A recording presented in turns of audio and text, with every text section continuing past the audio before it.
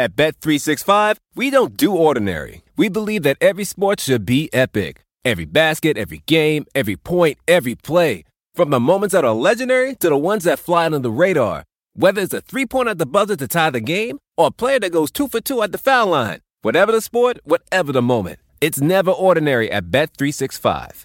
21 plus only. Must be present in Virginia. If you or someone you know has a gambling problem and wants help, call 1-800-GAMBLER. Terms and conditions apply. Pulling up to Mickey D's just for drinks? Oh yeah, that's me. Nothing extra, just perfection and a straw. Coming in hot for the coldest cups on the block. Because there are drinks. Then there are drinks from McDonald's. Mix things up with any size lemonade or sweet tea for $1.49. Perfect with our classic fries. Price and participation may vary. Cannot be combined with any other offer. Ba-da-ba-ba-ba. Welcome to this free episode of Dunked On Prime. If you want to get all of Nate and Danny's coverage this season, find out how their predictions look as the season unfolds. They're going to do awards monthly. They're going to do all the other analysis in between. Subscribe to Dunked On Prime at dunkedon.supportingcast.fm. That's dunkedon.supportingcast.fm. Well, Mr. LaRue, another season is upon us. Are you sufficiently recharged to deal with 5 days per week for the next 10 months of Nate Duncan? I say this now, yes. Will I feel the same way after being a father for this whole season? I can't guarantee that, but I hope so. But things are good now. I'm ready to roll. All right. Well, this is what we do here on the Sunday before the season. Is everyone who are longtime listeners know that we do our awards each month, and then of course we do them at the end of the season. But we're going to do the same here to start. So we're going to tell you our predictions for every team, our conference finals predictions, most valuable player, coach of the year, all the major awards, a few awards that we come up with as well. So, Danny, let's get rolling here. Oh, wait, can I say a quick thing at the outset, just because this is a difference between Nate and I in this exercising. Please correct me if I'm wrong. We do this based on who we think will deserve the awards. We're not trying to predict voter behavior. So if we're saying player X is our pick for MVP, that's who we're picking will deserve it. That's not saying like we're not predicting voter fatigue. We're not picking yay points. We're not going for any of that. It's like in some ways we're predicting our own calls for that moving forward. And that is an important distinction to make, especially in actually some specific stuff that we'll get into later. And then one other thing, I'll bring this up more when we get to the individual awards. I try to, and we do this in Crystal Ball as well, I try to go in terms of like, so my number 2 for MVP is not the person who I think is going to finish second. It's the person who I think is second most likely to finish first. But if there's a material difference, I'll explain it. But there are, in those sorts of cases, because that's, I think, what's more compelling.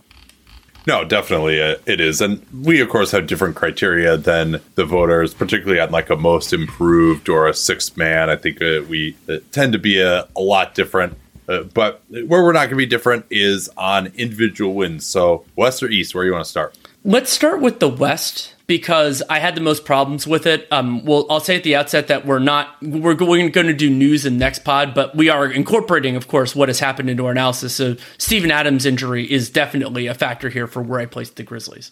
Oh, and I'll note, I didn't do win totals for everybody. I know you do a great job of that, but I'll lay it out in tiers, and so that'll get us pretty close to parity on that. Okay, let's start in the Western Conference. My number 1 team in the Western Conference this regular season is the Denver Nuggets. I have them with 54 wins. And we've talked a lot about these teams in the over-unders. We've done, if you're a Dunked On Prime member, 30 season outlook pods. A couple of them, Boston and Milwaukee, were obviated somewhat by the trade. So we can talk a little bit more when we get to the East about our outlook for those teams. I think we did the over-unders before those trades were made as well. But yeah, I still see Denver as being the best in the West. And I mean, that starting lineup is so good. Jokic never gets hurt. He's the best regular season player in basketball to me the last 3 years. Should have won MVP to me last year, despite the fact that Embiid won it. And they had a 124 offensive rating when he was on the floor last year. That's a pretty good place to start. Did you look that up, or did you remember that? I remember that, yeah. I said I did it in tiers. Denver is the only team in my tier 1. And part of that is their persistent home court advantage. There are only 2 teams in the NBA that do in the regular season. One is them, the other is the Utah Jazz, who are not in this part of the conversation. And even though they have players who have dealt with injuries in the past and everything else, I think that we're going to see a better Jamal Murray, a better Michael Porter Jr. than we did in the totality of the 22-23 season. I'm not saying they'll be better every day than they were in their best moments last year, but I think that's going to help. And I am worried about their depth. I am worried about a number of different things with Denver.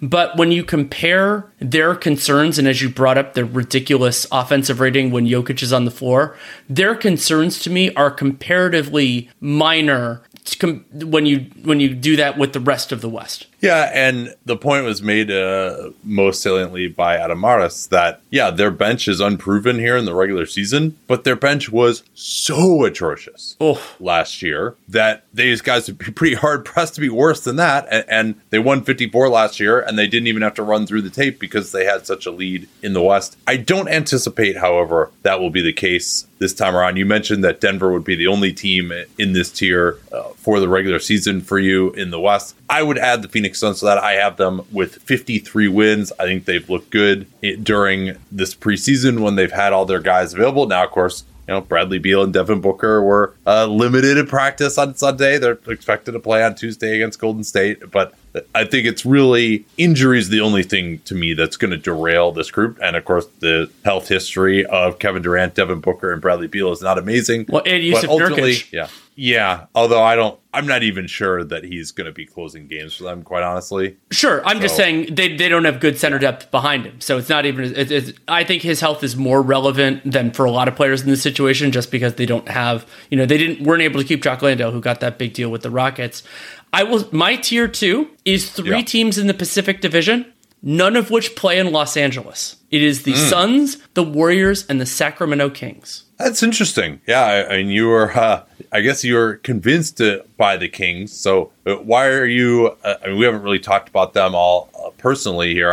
I've got them with 45 wins in the 8th seed. I'll get to that. But you're kind of seeing them in like that 4-5 range? Yes, I am. Well, so yeah, I think that Sacramento, their offense is completely for real. And yes, they were unbelievably healthy last year. And that is important to acknowledge. And they are dependent on Sabonis and Fox staying healthy. But those guys have generally been, like in this stage of their career, I think they've been available. The Kings have they have players who can duplicate each other outside of those two. They have basically 3 options at the 2 guard with Herter, Monk, and Chris Duarte. But I think, and I don't know that they want to play 2 of those guys in key moments together, but you have that on the floor. They have a lot of good shooting. Keegan Murray, Harrison Barnes, I think could fill roles. Trey Lyles, he's dealing with the calf thing right now, but he should be okay. And their defense is flawed, but they don't need to have a great defense in order to be a successful regular season team. And even if other teams are playing more like the Kings than before, I don't think they have that kind of offensive talent. And I think that all of the fundamentals for them offensively are there. And defensively, like they weren't great last year. It's sort of the parallel with Denver's bench, where all they need to do is be slightly better or about even with where they were last year in order to reach this level, because the West is so balanced that I don't think it's going to be, like a bunch of teams running and hiding.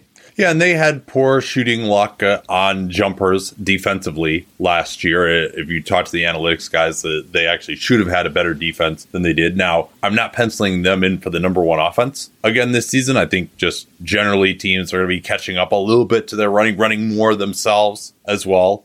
So I think they'll be a little bit better on defense, a little bit worse on offense, and just have slightly worse health. The biggest thing that I asked about when we did the Kings Outlook with James Ham, and Dan looked this up, the Kings had 8 players play 73 or more games. Yeah. Basically the top 8 in their rotation last year. And that has only happened, and this, remember, the guys used to play a lot more too. That's only happened, I think Dan said, like 3 or 4 times for any team in the last 15 years. So they will experience some regression there. We'll see how much. Now they do have guys with pretty good health records, right? Like Harrison Barnes, Sabonis. Those guys don't really get hurt at all. So, Keegan Murray basically made it through all the way. So I don't think that they're going to have, I'm not pricing in like massive injury issues, but it'll be a little bit worse. And I also just think generally that the rest of the West will be a little bit better. Wins will be a little harder harder to come by this season than they were a year ago. That's kind of one of my theses, that the West kind of sucked last year outside of Denver. And I think a lot of these teams are going to be a lot better, of course, before the inevitable injuries hit. So I have Sacramento with 45 wins as the 8th seed. But of course, I mean, there are so many teams around there that all of this could change. Okay, so you had not necessarily be that wrong. Yeah, you had the Suns 2. Where do you go after that? Yeah, so Suns 2 with 53 wins. Then I go down to the Lakers. I got them at the 3 seed with 49 wins. And I think just like LeBron and AD, whenever they've had a real team around those guys, they've been really good. Now, LeBron and AD might get hurt, and that might be the reason that they fall off a little bit. But when you consider that they were at 43 a year ago with all the shit that went wrong, having Westbrook, having really no depth until they made those trades, Reeves basically didn't even play that much until after the deadline. And I think that what they did after the deadline, even with LeBron being out, the wins are usually to come by after the deadline, but this team, I think, is pretty good. I mean, they made the West Finals a year ago, and I think there's a decent chance that they're going to be a lot healthier this year than they were last year. You can say, LeBron and AD, they get hurt all the time, but it's like they got hurt so much last year. Like, if you had to say, hey, are they going to be healthier in the aggregate this year than they were last year? I would say the answer to that is probably yes. And they have more depth, so I think, and they just have a formula that I think works pretty well. If LeBron misses time, they have other guys who can come in. It's really that's one of our bigger disagreements. Is I think that part of the reason I have them in tier 3, and I mean they absolutely could make the West Finals. They're a really good team. But I don't think that they have a lot of reliable shot creation outside of a run. Like Gabe Vincent is I think Gabe Vincent's a better player than Dennis Schroeder, but I think he doesn't do as much of that. D'Angelo Russell can, but D'Angelo Russell, it's a little bit different. He is a better regular season player, and it's always good to discern the difference between those two. And then the other part for me is this defense is so AD dependent. And Anthony Davis is an unbelievable defender. But both when he's off the floor in games and when he's off the floor for stretches because he's hurt, because Anthony Davis is going to miss time, I just don't think they can keep it up. I don't think they have the personnel to weather those storms. And so, like, the best version of the Lakers, absolutely tier 2. You could maybe even make an argument they're tier 1. But I don't think that their B and C versions are they're going to come too much, and they're not quite good enough. Yeah, I guess maybe I'm more of a believer in their depth than you. I do think Reeves is going to be really good this year as well. Got Golden State at 48. I think that it's been a mixed bag. I did a pod with Slater on Friday night, his All 82 pod, if you want to get a few more of my thoughts on Golden State in their preseason. But Kuminga looks good. Curry looks fine. Klay Thompson hasn't looked great. We haven't seen Draymond at all. Chris Paul looks good physically to me. I think they're still trying to figure out how to use him. We haven't seen him and Draymond together at all. I don't like the fit of Chris Paul and Kevon Looney together at all. Playing Chris Paul, Steph Curry, and Klay Thompson together, I think is just still too bad defensively. Like, it's a little better than when it was Jordan Poole in Chris Paul's place, but not much. So I'm not sure how all that is going to add up, but I do think this team has a lot of depth. They're not going to be playing Ty Jerome, Anthony Lamb, over 1,000 minutes this year. Like, I think they're 1 through 13. We'll talk about that a little bit more tomorrow in the news. Is pretty solid, and hopefully they'll be better with Steph off the floor. So I think they're still going to get some injuries. Ultimately, we'll see whether they're a contender or not based on how good Klay, Draymond, and Steph are. And I don't feel like I have a great answer to that question based on the preseason. But I think these guys they're going to be trying to run through the tape this year as well. They want to get off to a good start.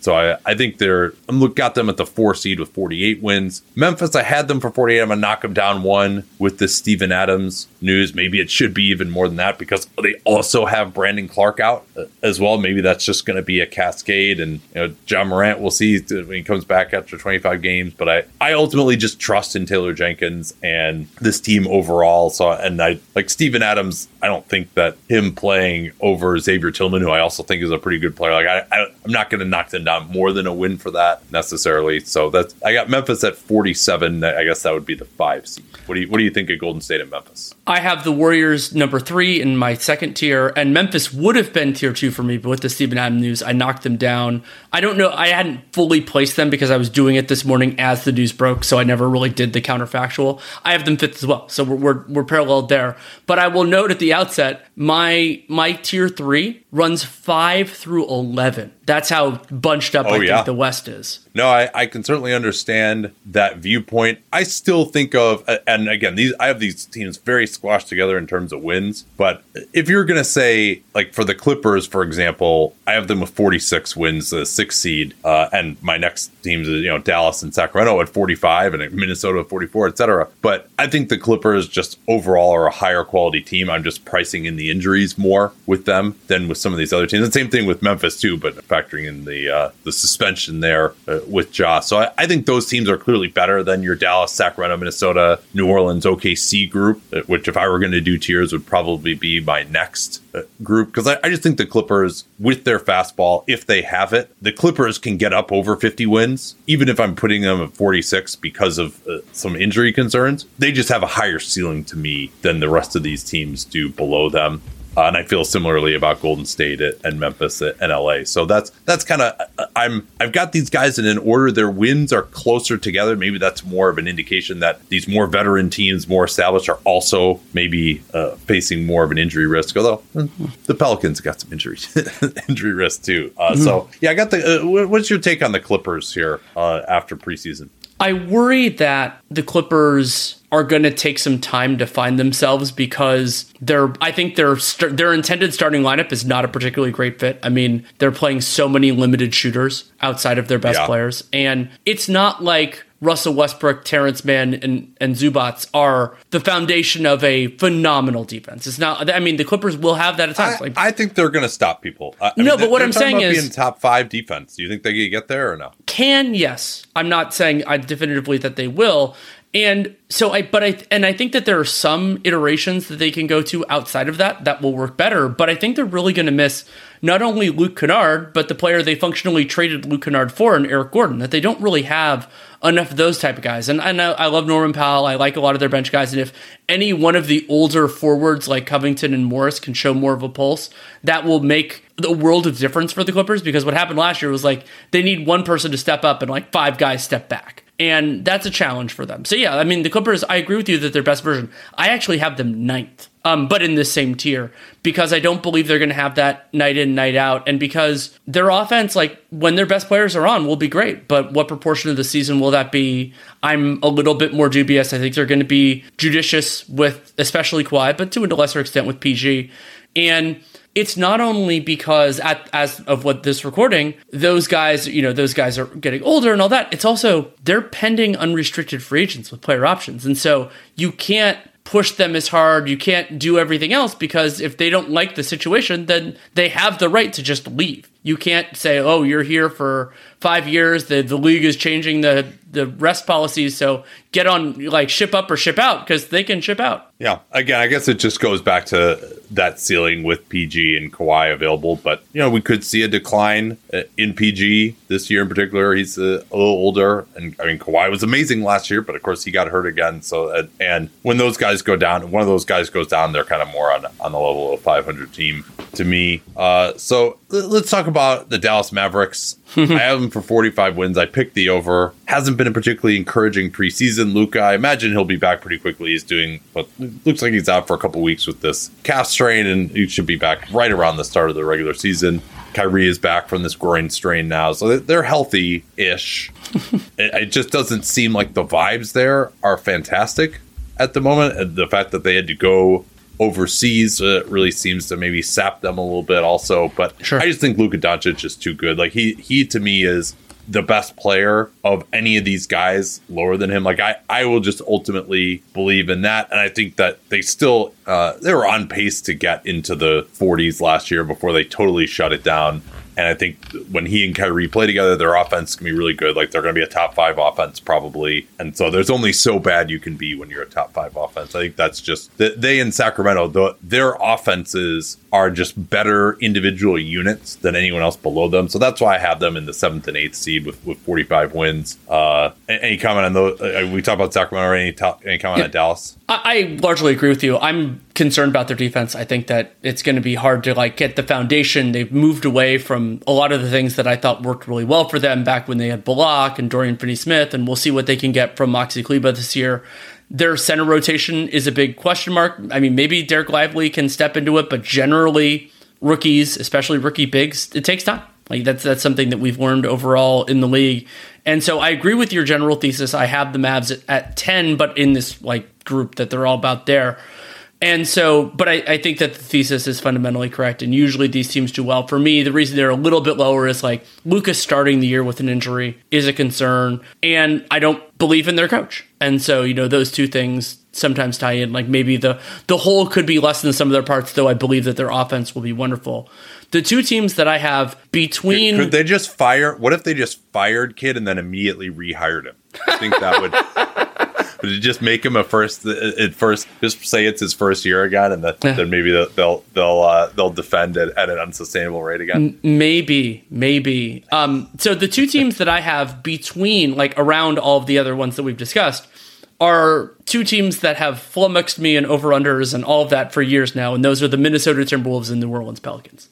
And the reason I have the Wolves at 7 is I believe in their defensive foundation with Gobert. Even if Gobert is continuing to take these half steps back each year, he can be the foundation for a good defense. They also, of course, have Jaden McDaniels, and they have some other players there. I think they can make that work, even with the flaws of Karl-Anthony Towns. And Edwards, he could be a good clutch defender. I don't think every possession he's as great as he can be at his best, but that's not what you expect from a guy who's a number one option.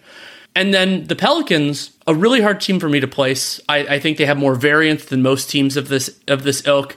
And I will get into this more later because I have them picked for a specific reason for another thing. But they have a lot of talent. I'm just wondering whether Willie Green will find the right combinations to make it work. And it's harder because of the equity that certain people have involved. But they have a lot of good players, even if some of their bench guys who are exceedingly important are starting the year hurt. I don't think they're going to be hurt the whole year or anything like that. So when they get, this was a really good team for the first half of last year. They have strong defensive foundation. Whenever Zion's on the floor, they're good offensively. So I think it's weird to have the Pelicans over the Clippers because I think the Clippers at their best are meaningfully better. I just think the Pelicans can weather some storms better than the Clippers can. Well, I guess the problem for me is that the Pelicans already are experiencing those storms, whereas it hasn't even started yet for the Clippers. They're just coming in. Larry Nance, Jose Alvarado. I don't think it sounds like he's going to be ready to start the season. I haven't heard anything that I will check in on that again tomorrow. But Larry Nance, it looks like he's definitely going to be out. And this is the same ankle that was bothering him at the end of last year. So I don't know whether he's going to come back and contribute. The fit of their starting lineup, I don't love that. And Trey Murphy is the one guy who pulls all these lineups together, and we're not going to see him for a month and a half probably either. And CJ McCollum hasn't had a great preseason. Zion, it usually takes him a while to ramp up once he starts playing again. I don't think he's looked particularly great in the preseason. He got out in transition with some steals in that game against the Magic, but it's as far as his aggressiveness finishing around the basket and explosiveness, he looks not at the level that he was last year before he went down with the hamstring. Brandon Ingram, we still haven't seen Ingram and Zion play together and play effectively. Najee Marshall is out as well. He's a depth piece. Cody Zeller has been injured in the preseason. It's just, and I'm going to just take the under on these guys until they prove me wrong, that they always have something go wrong. There's always an injury. They're already experiencing it again. I'm kind of thinking I almost want to move them down below OKC, who I think has had a nice preseason. I picked them for 42 wins initially. I'm actually going to bump them up to 43 as I'm thinking about it now, and I'm going to have the Pels at 43. But I think I'm going to predict OKC to be the 10th seed, and I think I'll bump the Pels down to 42 because I'm just a little worried again about these overall injury issues. And I think Chet's looked really good. I love the fact that they're going with him at center. I think this OKC team, I'm not. It's tough to bet on youth that much, but they also have Shai Gilgeous-Alexander on this team, which a lot of these young teams don't have. So that's a pretty good foundation on a night-to-night basis. The Thunder are going to be, along with the Kings, one of the key test cases for the theories of the West, of whether the West is just stronger. Because OKC, I believe believe in everything that they did last year. I have them in this tier, but I have them 11th. But some of the teams that I have that they finished higher than last year that have more talent that was just unavailable. And with the Thunder, it's the idea that talented young players don't always improve in a straight line. And I mean, I think Shai's going to be a monster, but their defense last year was stunningly effective. They were 16th. And I think that Mark Daigneault did a great job. I believe I picked him as my coach of the year, or at least he was in the conversation. And I think it's hard for me to imagine them being like dramatically better because it's not like their personnel is dramatically better this year. They're getting there. So with the Thunder, I could see them finishing in a playoff seed. I could even maybe see them finishing 6th. But it's the idea that, like, I mean, the Clippers are a good example of this. Like, the Clippers obviously weren't the best version of themselves last year. The Lakers spent the first 2/3 of last year being a worse version of what they are now. And so for OKC, a team that I thought overall played over their heads, like, it's going to take a lot for them to reach the same level that they were, even with the age-related progression that we're going to see. Man, it is crazy to think that I've been working with Helix Sleep since 2015. And I think that's because my story with them seems to really resonate with listeners. If you've never heard it before, that was kind of the beginning of the direct-to-consumer boom. And there was another very prominent mattress company at that time that was trying to convince you that mattresses were one size fits all. They found the one formula, the one mattress that was going to work for everyone. My then girlfriend, now wife, and I ordered that mattress. We ended up having to return it because, hey, guess what? Not everyone is the same. And then she did some more research and found Helix Sleep. We took their sleep quiz and we found a mattress that actually worked for us and our body types. And Helix offers 20 unique mattresses. Everybody sleeps differently. And Helix mattresses are designed for specific sleep positions and field preferences, hot or cold, side sleeper, back sleeper. So take that Helix Sleep quiz, find your perfect mattress in under 2 minutes. And it's shipped straight to your door, free of charge. It's no risk because you really need to sleep on the mattress in your own home. You're like, well, how should I order this if I can't sleep? I'm like, yeah, you're not going to learn anything by going to the mattress store and sleeping on the mattress where, do I take my shoes off? Do I leave my shoes on, but then my feet kind of hang off the bed because I don't want to put my shoes on the bed? And is it weird that I'm laying here for more than 30 seconds? You can't tell anything under those circumstances. You might as well just order it, get it sent to your house, get that 100-night trial. They're 10 to 15-year warranty, depending on the model. And there's never been a better time to try a Helix Sleep mattress because they are offering 20% off all mattress orders and 2 free pillows for our listeners at helixsleep.com/capspace. Easy to remember /capspace. We talk about all the time here on the program. That's helixsleep.com/capspace. This is their best offer yet. I can attest to that since I've been working with them for 9 years. And it won't last long with Helix. Better sleep starts now. Don't forget that /capspace URL to let them know that you came from us.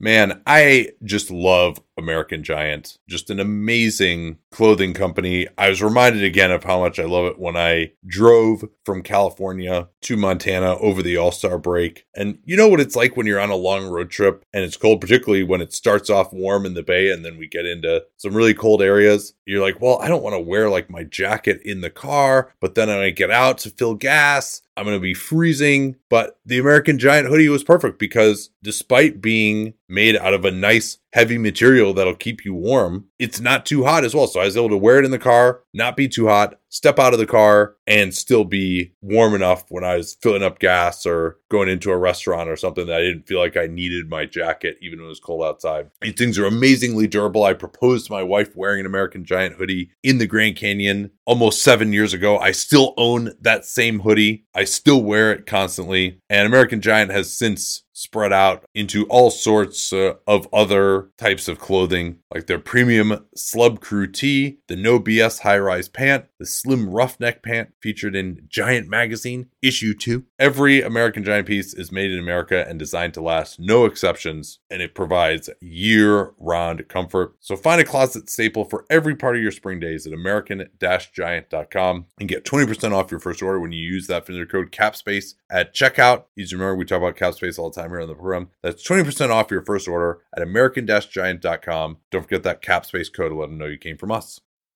Big jump down then to Utah. Oh, yeah. I have them with 35 wins. That's the under. They've got the top 10 protected pick. I think their backcourt, it's just going to take a while to sort out. I think they're going to want to get Keontae George a lot of minutes, maybe even have him starting by the end of the year. So now they could easily confound here, and Walker Kessler could just end up being that good defensively, and maybe Markkanen takes another step forward. But I think they're just a little too down on shooting, a little too down on the wing, a little too down on passing and playmaking for me to want to go over with them. So, but 35 wins for them. We can roll through these. If you have any big disagreements, let me know. Went with 30 for the Houston Rockets. Talked about them with Kelly Iko last week, and I think they could easily go over this, but they're still they've got Fred VanVleet. He's a really good player. They got Dylan Brooks, who gives you a lot on defense. We'll see about his offense. I don't think he'll be quite as bad as he was last year, but they're still, if they want to get into the 30s and wins, you're still relying on big improvement from Jalen Green, Jabari Smith Jr., and Alperen Sengun. And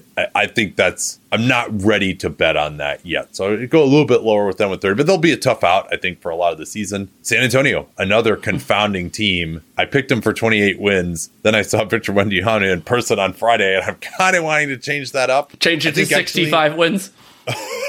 Yeah. Well, and also it came out that they're starting Jeremy Sohan at point guard as well. What do you make of that? And also having seen that starting group on Friday night, I think it will be fascinating defensively. And I mean, one of the things that was so striking in their game against the Warriors was how destructive Victor Wembanyama could be weak side defending, because he could just basically cover the entirety of the weak side. And so you think about Sohan, Wembanyama, and then presumably in a lot of those lineups, it'll be Zach Collins. And now that group to me has a lot of defensive potential. You could do that, and ideally you have a wing who can defend, or point of attack, however you want to use Jeremy Sohan there. I worry, though, about the spacing and the overall passing and ball movement in those lineups. And so for San Antonio, I think this is going to be a year where they're significantly more fun to watch, where they show signs. Like, I think they're going to have 1 or 2 wins over top 5 teams and just be like, oh, this is going to be, they're cooking with gas. This is going to be really special. But that the night in, night out stuff is going to be hard. This is not the same as those San Antonio teams 10 years ago that ran roughshod over the bottom of the league. I don't think that's what this team is going to look like. I don't think that their offense is consistent enough to make that happen. But I'm not writing off the possibility. So, for example, I have them in a tier separate from the Jazz and the Rockets. They could absolutely work into that. It's not like I think the Jazz and the Rockets are any great shakes. It's just that teams as like young as San Antonio, and who aren't going to be pushing on the gas pedal, like they're playing, they can play Jetty Osman in their rotation and McDermott and some of these other guys, and they can just as easily not, because if you can credibly get Victor Wembanyama a running buddy with a top 5 pick, then we're in a very different conversation with them. And so I think that motivation will play into this with them as well. It may well. I think Victor is too competitive. I think they really want to take a step forward this year, particularly on defense. And that's what was very impressive to me. If they're going to play Sohan at point guard, is he really that much worse of a shooter than Trey Jones, right? Like, I don't know that I really does he get one hand or two? Yeah, that's right. He looked better shooting at one hand. He did have one of the worst airball 3-pointers I've ever seen in my life. I think I unintentionally yelled out "oh no" when I saw it in the air. But my impressions of San Antonio, just while we were talking about it, I thought Devin Vassell looked really good. I liked his 3-pointer. To me, it looks like he's getting more aggressive from 3. I talked with Noah Magaro-George about how, is he really that much of a 3-point shooter? Like, he kind of shoots a jump shot. He was very aggressive. It looked really good. His numbers shooting from mid-range were very good last year. One other thing on Vassell, I think that his time as a secondary and limited moments primary ball handler last year will reap some real benefits now when they can play some other guys. I think that's going to really help San Antonio at times. Yeah, and if you just think about it, Jeremy Sohan defending the other team's point guard, Vassell, Keldon Johnson, Wembanyama, Zach Collins, that is just so much size defensively. And, you mentioned Victor. He's been guarding 4s. He was guarding Andrew Wiggins. He just absolutely demolished Andrew Wiggins on a couple of shot blocks. And so he was, I asked him about that because it seemed like a lot of wings are like, oh, I see a mismatch trying to attack him. Here's what he had to say after the game on that. You've been matched up a lot against wings, guys who are accustomed to seeing a bigger guy and thinking that they have a mismatch. Have you kind of enjoyed the process of letting them know that maybe it's not a mismatch? Yeah, it's it's some stuff that's gonna surprise probably my opponents at first, but there. I mean, I'm sure with the scouting reports and the film, our opponents are gonna get to know us and get to know me, so they won't be surprised anymore in a few months or years. But yeah, of course, it's, you know, I mean, I'm always okay with the fact that they think they can get an easy bucket. And I thought their offense, like, they shot incredibly well. They put up 70 in the first half against Golden State. I mentioned Golden State, no Draymond, not looking amazing with no Draymond and those three guards out there. But I thought their offense was more than the sum of its parts, and they had guys constantly looking to duck in, go backdoor. If they had guys in a size mismatch, they really were looking to get those guys the ball, you know, somewhere where they were immediately threatening with it. And I think they're going to run. I think they're going to force some misses. I think they'll be pretty decent on the glass as well. So, and now they shot unbelievably well from mid-range, but at one point they were 15 out of 21 on twos and shooting it really well from three in that first half as well. So their offense may end up being passable. And of course, you know, you don't want to be like, hey, maybe Victor's not that good. Maybe he's not going to contribute to winning that much. I think there is going to be some of like him just taking some bad shots, exploring the space. I think they want him to do that at this point. I don't see Pop being like, hey, you're on the Kawhi Leonard 3-and-D program for a couple of years. They just want him to go do what he's going to do. So that may end up hurting them a little bit offensively, but they also don't have that many mouths. So I'm very inspired by seeing the Spurs in person. I'm going to listen to my head rather than my heart with some of the things you were talking about, and I still have them for 28 wins. And then Portland, 26 wins for them. I don't think we've talked about them just a couple of days ago. I don't think we need to hit on that too much. That sends us to the top of the East. And you talked about how you're going to have to revisit the Celtics and Bucks a little bit because they made their massive transactions in the case of one of these teams after that point. And those teams are figuring at the top. But purely on regular season success, I'm going to mention I have a third team in Tier 1 outside of the Celtics and Bucks. And no, it is not the Philadelphia 76ers. It is the Cleveland Cavaliers. And the Cavs quietly, very, very quietly, when you consider their unceremonious exit in the playoffs last year, second best team in net rating last season, and their concept of having two ball-dominant guards and having two players that can provide the defensive foundation in Mobley and Allen, I think that's very conducive to regular season success. But I have them below, of course, the Celtics and the Bucks. And for the regular season, I'm going Boston over Milwaukee. Both teams now, with the moves Boston made, I'm not as big a believer in their depth, but I think Boston, night in, night out, I think that they'll be able to kind of handle things better. They're also a younger team.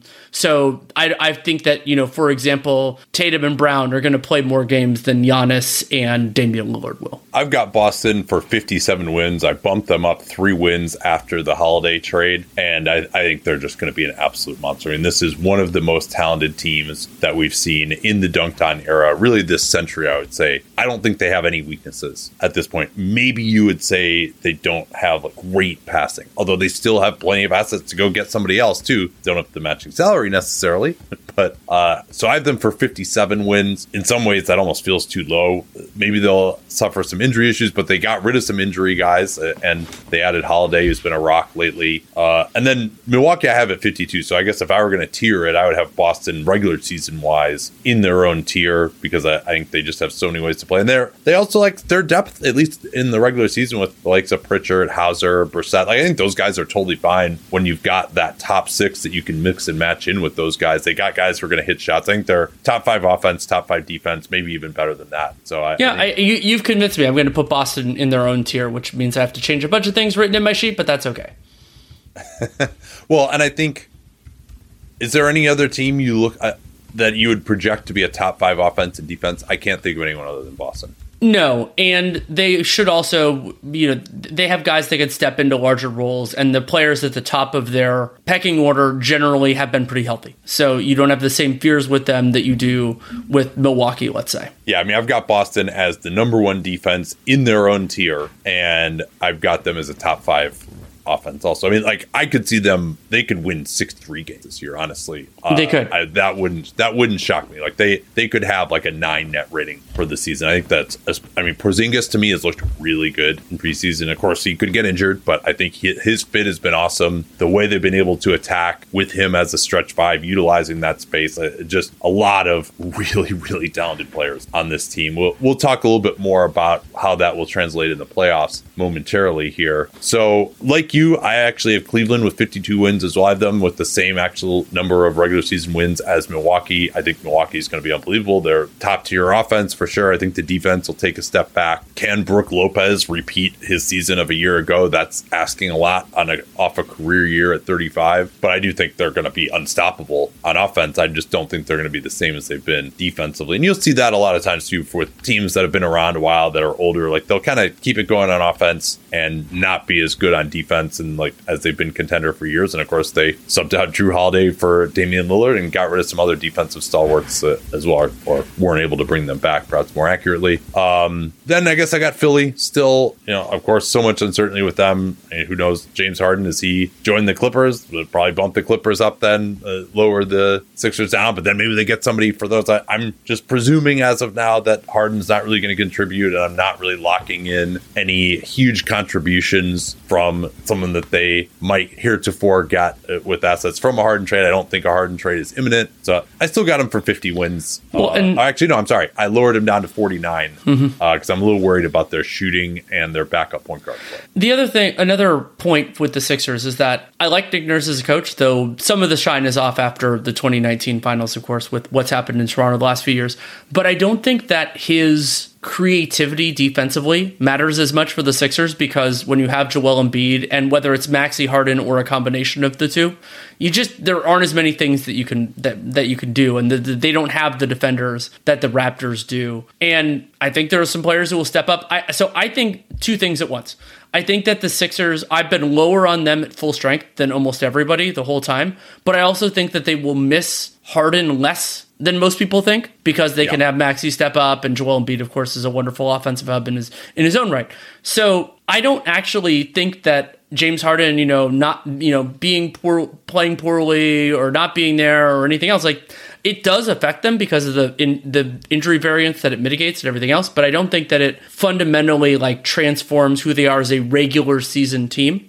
The other two franchises that I have in the same tier with them are the Knicks and the Heat. And for the Knicks, and I have them in that order, though remember, for me, with a tier that's not as rigid, I believe in the Knicks offense. I think that Jalen Brunson did a fabulous job. I think that their offensive rebounding is completely for real. And the Knicks last year, worth repeating, top 2 in offense, maybe that tones down a little bit. They were bottom half in defense. This is not like they had the high water mark on both sides. They had perfect opponent shooting luck or anything like that. I think they can be top half on defense, even if I don't think they're going to be top 5. And they also have pretty good depth this year. They have Josh Hart for the full season. They have Dante DiVincenzo now, who I think can help them out. And they did lose Obi Toppin, but I think of Toppin more as a tone setter than as the foundation for what they were doing.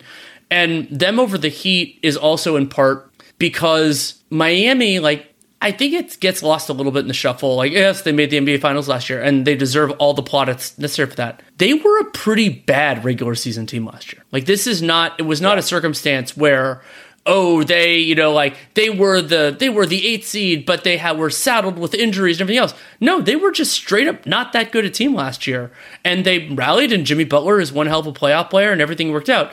So the idea that Miami, a team that last year finished with a negative net rating, though they were 44-38, is just all of a sudden they're a definite top 4 team. No, they never were. Yeah, I could see them getting there. I have both them and the Knicks at 47 wins, at 5 and 6 seed. And Ethan Skolnick made a pretty good point to me on the pod that we did, that they just had a lot of bad players playing during the regular season last year. And that actually included Max Strus and Gabe Vincent. Those guys had really down years. They had Dwayne Dedmon as their backup center the first half of the year, which was truly terrible. And Duncan Robinson he looks like he's got his groove back a little bit from the playoffs, but he shot 34% from 3. And Kyle Lowry Lowry really was ineffective. He's actually looking better so far this preseason. Kevin Love is, he's really more of a bench guy in terms of, he technically starts, but in terms of number of minutes he does, but he still adds an element they didn't have last year. They're hoping to get something from Jaime Jaquez and Nikola Jovic as well. Their backup center situation with Brian and Orlando Robinson should be better also. So I think they actually, now your concern is Jimmy basically had a career year last year. Can he keep that going now at age 34? That's a little dicey,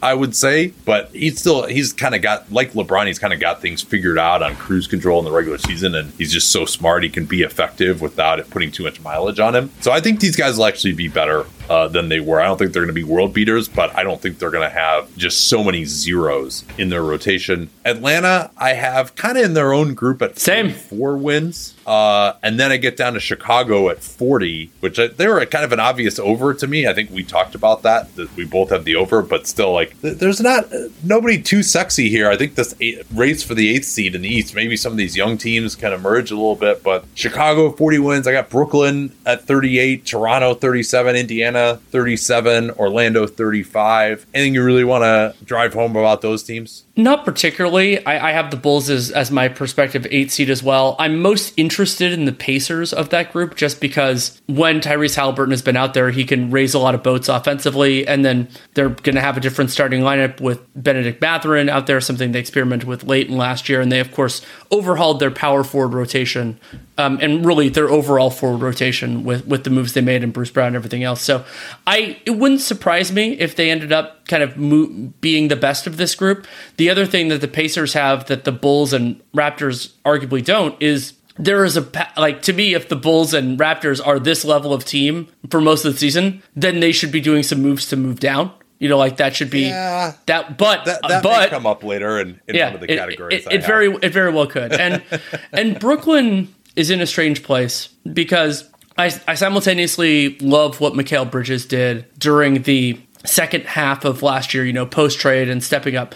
I wonder if that can sustain over a full season. And why that matters more for Brooklyn than most teams is I don't think they have anybody else who can pick that up. And so if he can't be the offensive engine and if Nick Claxton can't be the defensive engine, then they're just kind of on both ends of the floor. And that even in, an Eastern Conference where there are a couple of really strong teams at the top, like it doesn't take a ton to be better than the Bulls, but I don't know that the Nets are going to be that. The Nets are the most interesting of this group to me. I'm sure there's very few people who said it. Slater was like, how can you be interested in the Nets? I'm like, I want to see if these guys can defend. Like, they have a lot of talent defensively. Nick Claxton was on the fringes of Defensive Player of the Year in all defense last year. Mikal Bridges is one of the best wings in basketball. Maybe that will be reduced a little bit because of his offensive load now. And you're talking about Ben Simmons coming back and starting for them. Like, he still, I think, could be a quality defense player. We'll see how he does it on offense. Spencer Dinwiddie has size, so is Cam Johnson. They got Dorian Finney-Smith coming off the bench. Dennis Smith Jr. looks like he's nearing a return. He's a wonderful defensive point guard. They've got a lot of guys who are really talented. Like, could these guys get into, at least being a top 10 defense? Like, to me, they should be. But they did not defend that way. And when I talked to Brian Lewis about them, he said, they just didn't know each other. They made a lot of mistakes. And if they can clean those up, they don't have much beef. They're probably going to be bad on the boards. Maybe Simmons, though, can help out with that a little bit because they have overall size, even if they're a little skinny in places. But to me, these guys were bad on defense last year. I want to see if they can be like a really quality unit, and maybe they could end up being the best of these teams we're talking about. Indiana's another interesting one, but they're not starting Buddy Hield. Like, they're still trying to develop Ben Mathurin. Like, I don't think they're going to defend. Their overall team shooting is not that good. So I think this is still a year away for Indiana. Orlando, I think their offense is just too bad to take them that seriously, although maybe the rest of these teams are so bad too that they'll still be in the play-in mix. And Charlotte Hornets, would you care to change up your thoughts on them that you gave during the over-under pod? Yes, I would. I actually have. I just wrote tier Hornets for them because I don't even want to put them into this format. Is that TEAR? Yeah, I mean, based on my over-under prediction, yes. And if I knew that Miles Bridges was going to play 65 plus games this year, then he better not. But exactly. Then I would have them in this tier with the Bulls and the Pacers and all that. And that was the foundation of my over/under. It's just that last year was an absolute disaster. There was a reason to believe that it was an outlier, that they would have better talent, and not only is this that like there could be consequences for him based on these actions, but now there is more of a pattern. And that is a concern. Of course, it needs to be adjudicated and everything else, but we're dealing with that circumstance. And the other part... let it be adjudicated when he's on administrative leave. Correct. Please. It still is... I mean, maybe it just hasn't come to a head because he's suspended right now anyway. But, like, they better not just, like, bring him back and let him play while this is playing out. That seems absurd to me at this point. Like, there's going to be... Especially if it ends up that these allegations are true, which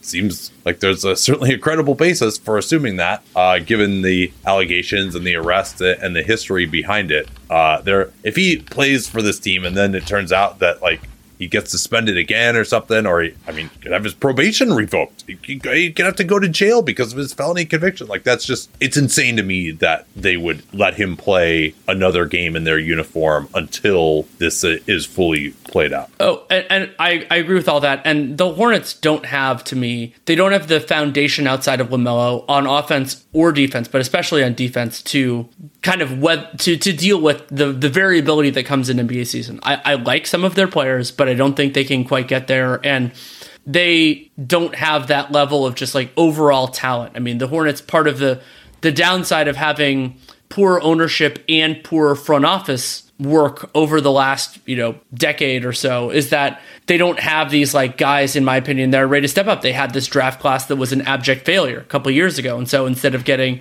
rotation players out of those guys, you're having to work through everything else. And so it adds more downside risk for them. And if you want to use my old phrase, disaster potential.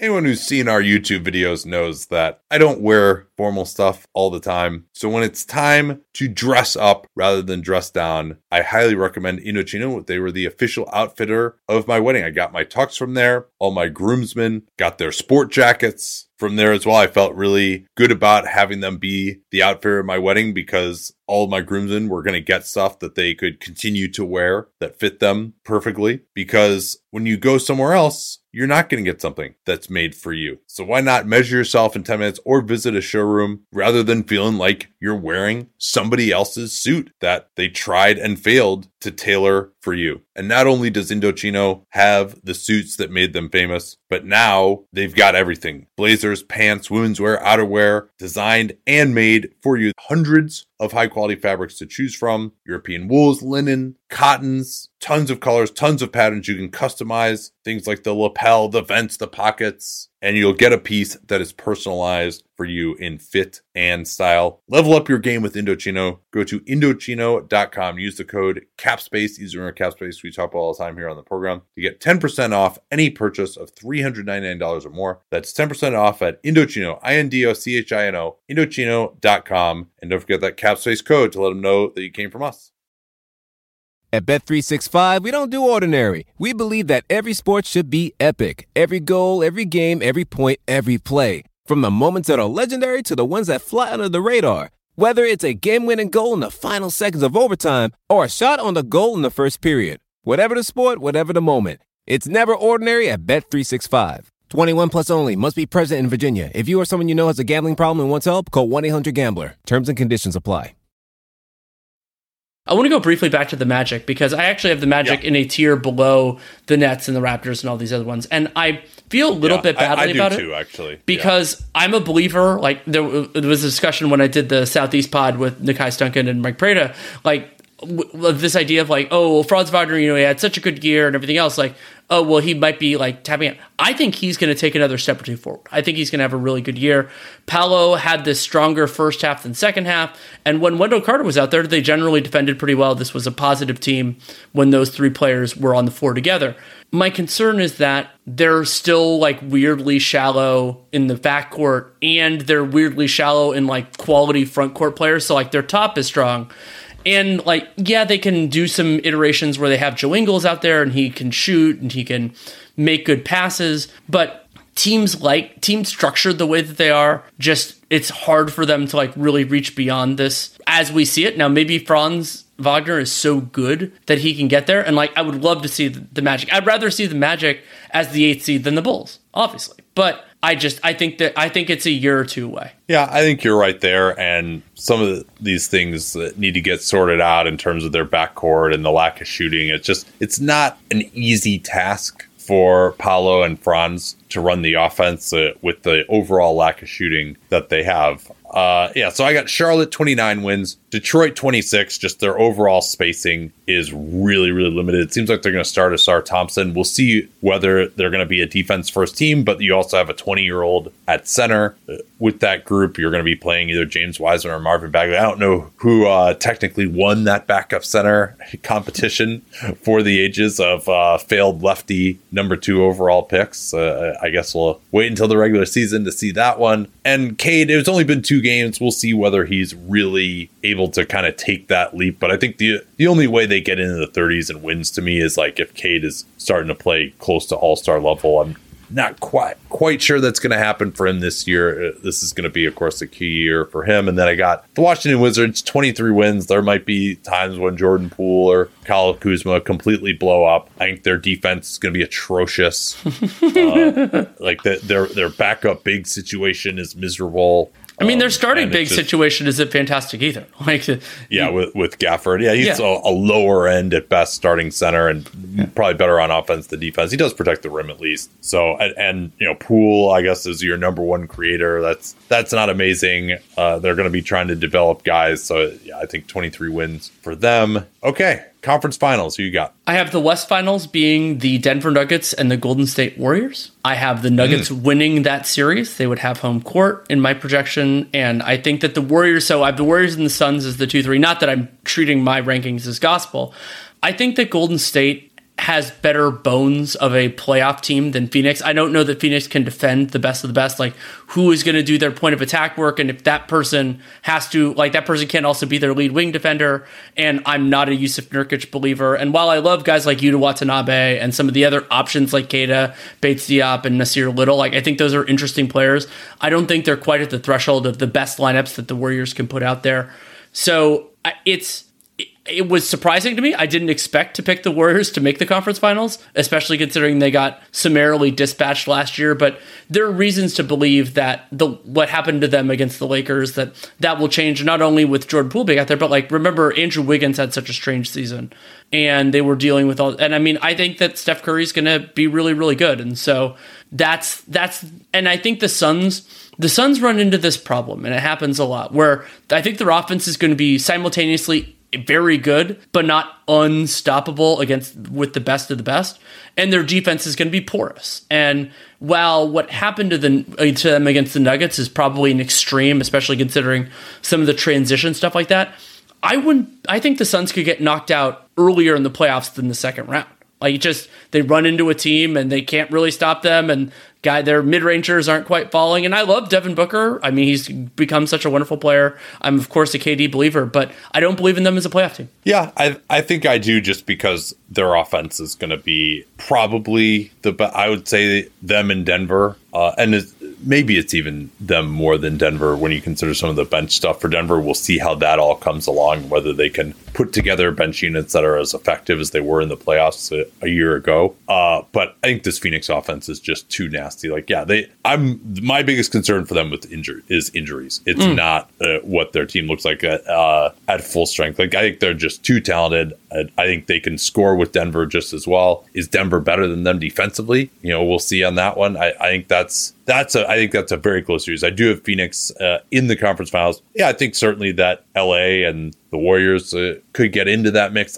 As of right now, I mean, certainly maybe you could say that the Clippers, particularly if they make a move and everyone is healthy, could get into this mix. But it's been so long since we've seen them playing at that type of a level that I just can't get there with them. And Memphis, I think, is a little bit less than the sum of their parts playoff wise anyway. So I do think, Golden State, Lakers, Phoenix, Denver is the top 4 to me. But I think Phoenix is just I like their matchup against LA, because LA doesn't have anyone to guard their main guys. And I think Golden State too, maybe Golden State could make a trade, but age 36 for Steph Curry, I just don't think Golden State is quite explosive enough on either end. I don't see them being a top 5 offense or defense type of team that gets you into the conference finals. And maybe Kuminga develops. Like, the Chris Paul thing, it's just kind of like, yeah, he's nice as like a 20-minute-a-game player, but like I said, playing him and Steph together and then throwing Clay into like, you're just too unathletic, you're too small. We saw that even against the Lakers. Imagine what it'll be like against Phoenix trying to guard as well. And, Draymond Green, can he play again at that same level? Like, I thought he wasn't quite as effective. There's always a chance of some kind of a meltdown involving him as well, or a suspension. And I'm not as much of a believer in Klay Thompson either. Like, those three guys, I'm just at the age that they're at, I thought that they weren't good enough against the Lakers last year, and I think the competition is going to be even harder this year. And I like Golden State's depth a little bit better this year than in previous years, I don't think that that's enough. The old Lions might have another run in them. I'm not ruling that out, but I'm more of a believer in Beal, Durant, and Booker than I am the top three Warriors guys for sure. Before we move on to the East Finals, I will note that I have the Grizzlies and Kings. I guess I should say Kings and Grizzlies 4 and 5. I don't have them there in terms of conference finals equity. I would have the Lakers, the Clippers, and a few other teams over them, like especially with Steven Adams reportedly out for the year. Like, John Morant's a really good player, and you could argue that they gave the Warriors the best series of anybody in the West in 22. But I mean, I don't think they have the right mix. In Sacramento, like, they're a wonderful regular season team. I think their flaws are still going to persist. And so it's just, the reason I have teams like the Lakers and the Clippers lower is not because I think they're a worse playoff team. It's because they have to actually get there and work through everything else. So like, it wouldn't surprise me. We saw this last year. If depending on how the seeding breaks out, that I'm picking some upsets in the first and second round. Yeah. So I've got Denver over Phoenix by a whisker. That one might even depend on home court. Might depend. Both those teams are pretty denuded in terms of their assets to improve. I think I like Phoenix's depth a little more than Denver. I like Denver's starting lineup more than Phoenix, particularly after the Ayton Nurkic trade. But I think that one is kind of a toss-up to me. I will go with Denver. And then in the East, I have the Boston Celtics over the Milwaukee Bucks. I'm just concerned about the Bucks' ability to guard. I think if you wanted to craft a team that could defend the Dame Giannis pick and roll, Boston is just about as good as it gets there. They just have so many active help defenders. Now, I think I've got questions about Milwaukee's coaching, particularly with this weird departure of Terry Stotts, which we'll probably talk about tomorrow more in news. Boston, they've got maybe some questions there too, but they have a pretty deep bench now. I don't think the coaching cuts either way, particularly in that matchup, but I think Boston just has so much firepower. Yeah, you could argue that Dame and Giannis are both better than Boston's best player, Jason Tatum. I wouldn't say that necessarily about Dame. There's also the possibility, quite frankly, that Giannis and Dame could be a little bit on the downside. I mean, Dame, age 34 by the playoffs, he may not be the same player that he's been important these last couple of years. What do you want to talk about in the East there? Anything to add? That I'm picking the Bucks over the Celtics with largely the same. Yeah. I think that Boston's the one of the things that Boston gave up in their trades, which is completely justified, and I'm not criticizing them for it, is their ability to defend Giannis well. And you brought up the 2-on-2 game. The 2-on-2 game is going to be fascinating between these two teams, but just forming the wall, and I don't believe in Boston's offense. That was true before Joe Mazzulla. It is still true for me, and the idea that we'll see what facets the Bucks hold on to from the Budenholzer era, but I think they'll be able to do enough, because you brought up how Boston can defend some of what Milwaukee can do. I don't think Boston is that hard to defend for really good teams, especially if you can wall off the rim pretty well. I totally disagree with you on that. Their clutch struggles in the playoffs against good teams over the years have put it. I think I have tier one by themselves as a regular season team. I don't trust them. I don't trust them at all, and I don't think it's going to take. I'm willing to be wrong once about them as a playoff offense, and I'll take that L when it comes. I just don't think it's coming this year. I think they're just a totally different team. I think Kristaps Porzingis really changes things, particularly against a Milwaukee team that is so reliant on the rim protection of Brook Lopez and Giannis Antetokounmpo now. And you've got Damian Lillard you can go after. You've got Malik Beasley you can go after. There are a lot of scabs to pick at. And like Boston, yeah, they may not be a great passing team, but they're always going to have good individual matchups out there against basically any team that they're going against, right? If Jrue Holiday is like your 4th or 5th best offensive player, like he could just dribble into the lane against like whatever weak point guard is guarding him, and then you send help, and like Kristaps Porzingis is wide open for a 3. Like his spacing to me really changes so much of what they're doing, and we'll see how he is as a playoff player. He doesn't have that resume necessarily, but I do think he's improved a lot since his Dallas days. And also I think defensively, they've got guys who can switch Dame and kind of get into Giannis, not let him just get a free run to the hoop, right? Like that's because that's the thing. Like you're going to double team Dame, now it's Giannis in the 4-on-3. You switch that, and then you still have Kristaps Porzingis, who's a pretty good rim protector behind that group, and you've still got a lot of really active help defenders. I don't know that they're going to shut down the Bucks. I think the Bucks offense is just going to be nasty, but I think like the Bucks to me just have so many more weaknesses than Boston. I just don't see a huge weakness for Boston, and I'm kind of more of a believer that the playoffs is about weaknesses. And I still think they have Al Horford, who can be really effective against Giannis, particularly again if you've got Porzingis behind him. They could also potentially make a deal to get better. So you've got Milwaukee and Denver in the finals. I do. I will say that either the finals you're predicting or the one I'm predicting would be delightful, really, really fun series with the strengths and weaknesses of those teams. And I originally thought I was going to pick the East champion, and I was torn about which one it was going to be. I think I was probably more torn than you were. I was originally going to pick the East champion over Denver, and then I started thinking about the metronome and the idea that Denver's offense last year, but I believe this to be wholeheartedly real and maybe even better this year. They can score on anybody, and that is really dangerous against either the Bucks or the Celtics, because both of those teams, I know you brought up how Boston's offense conceptually could be more dynamic this year. I'm still a little bit more reluctant. I agree with you on the spacing element, but it's the like individual creation and creativity of their offense parts of it that I'm there. But like, so I'm theoretically looking, not that you think about it this way, but the Nuggets-Bucks matchup. And I think that Denver will have trouble stopping Milwaukee if that series comes to pass. Denver's biggest weakness over the years has been the dominant pick and roll jump shooting point guard. And I would love to see this series. And the playoffs, as I'm predicting them, they would face the Warriors and the Bucks, and the two dominant players of this style over the last decade, in Damian Lillard and Stephen Curry. And we'll see whether that can work, because they didn't really have to deal with that in quite the same fashion last year.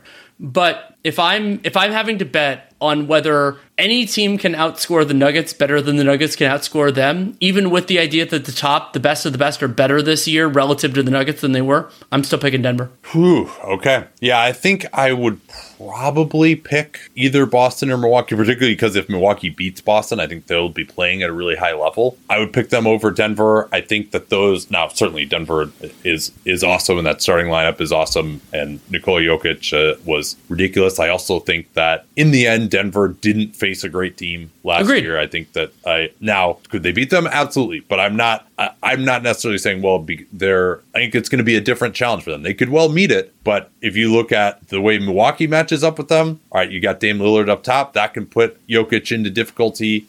Obviously, they've got Giannis. Who guards Giannis? I guess it's Aaron Gordon, but then Jokic is your help defender, and he's not really a rim protector. You need someone who can be secondary behind things. The Bucks have plenty of shooting as well. Now, the Bucks don't have anyone to guard Jamal Murray. Like, that's kind of their biggest problem. I think Lopez has a lot of size against Jokic. I don't know that Jokic just like posting up on Brook Lopez is like a great matchup. He'll get his, but it's not like he's going to dominate that matchup in the post. And then you've got Giannis behind, who's basically created in a lab to be the absolute best guy that you could, playing power forward, guarding Aaron Gordon, to kind of wall off the rim and make Denver do something other than get their stuff right at the rim, which is what makes them so dominating. But yeah, you do wonder how they're going to deal with Jamal Murray. Like, that's, I think, the big X factor in that series. But there's a lot of stuff, I think, that, maybe Jokic is just that talented. Like, I certainly am open to that. But I think if you look at how does each team's strengths and weaknesses match up? I think Milwaukee's strengths match up pretty well with Denver's weaknesses. And then same thing with Boston as well. I think the stretch element of Porzingis, making Jokic guard all the way out to the three-point line off the ball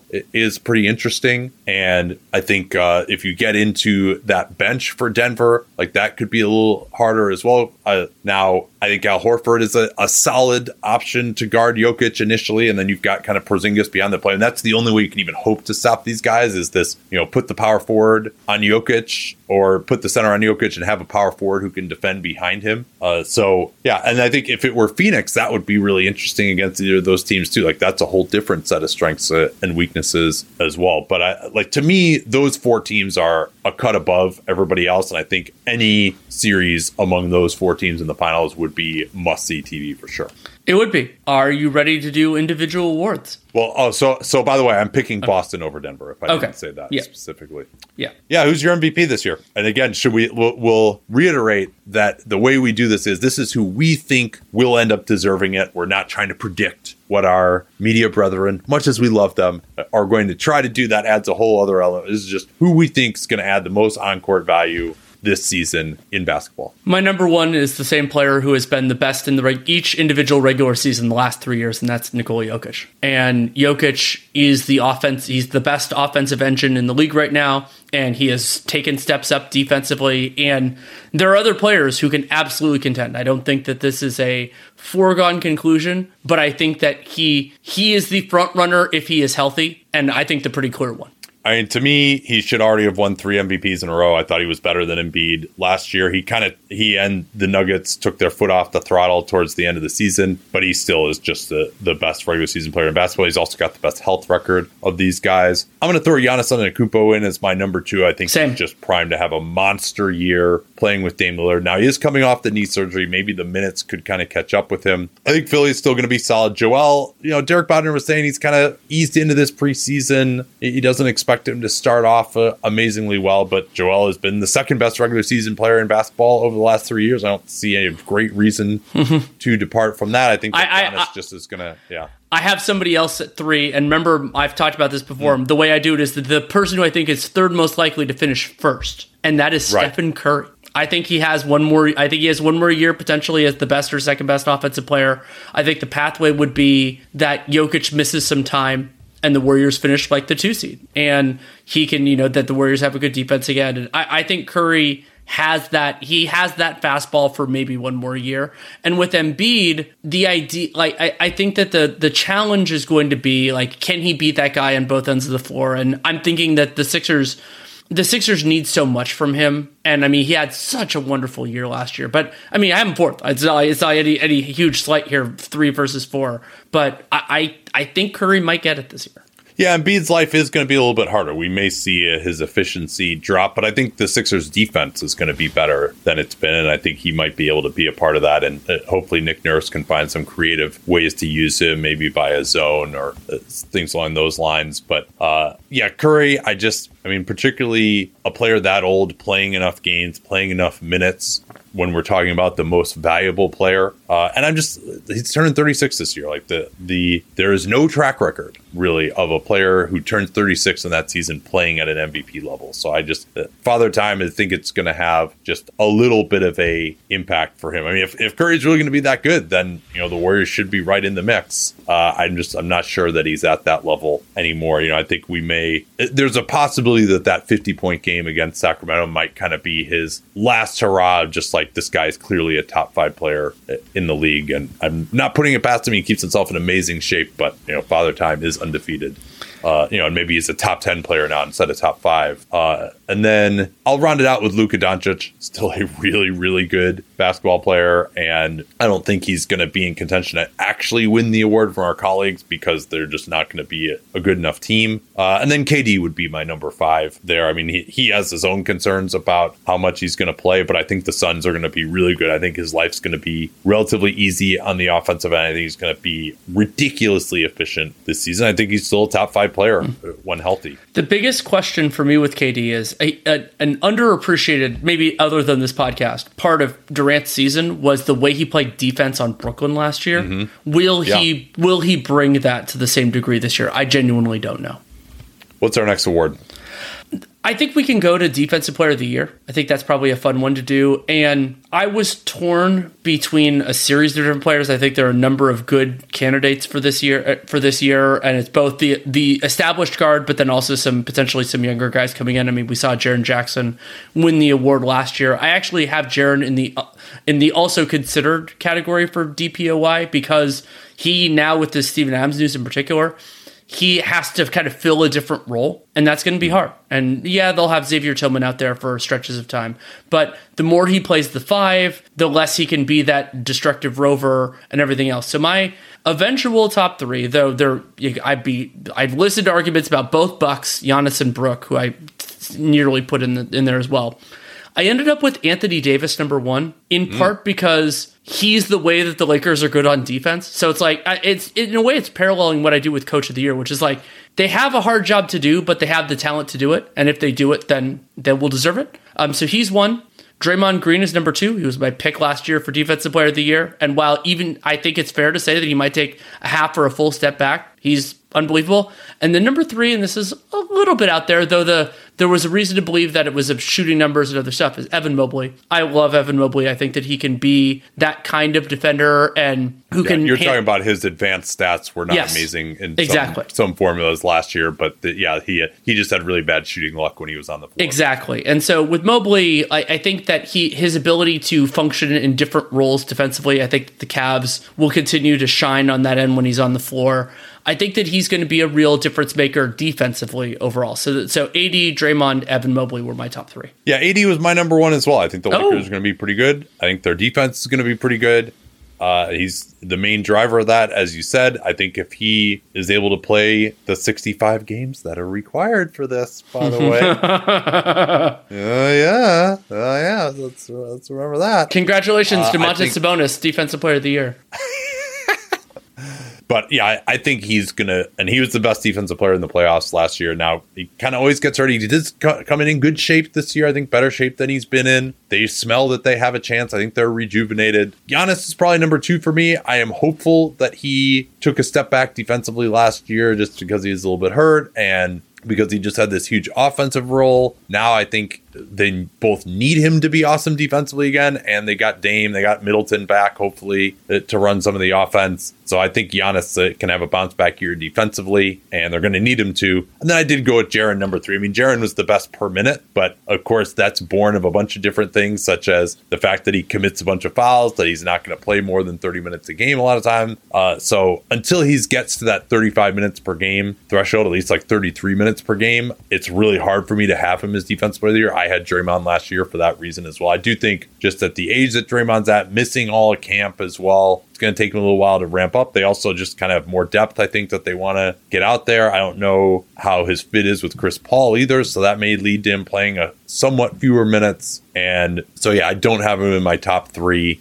We'll see whether he's able to get to that level. If he does, then I think the Warriors will be pretty good.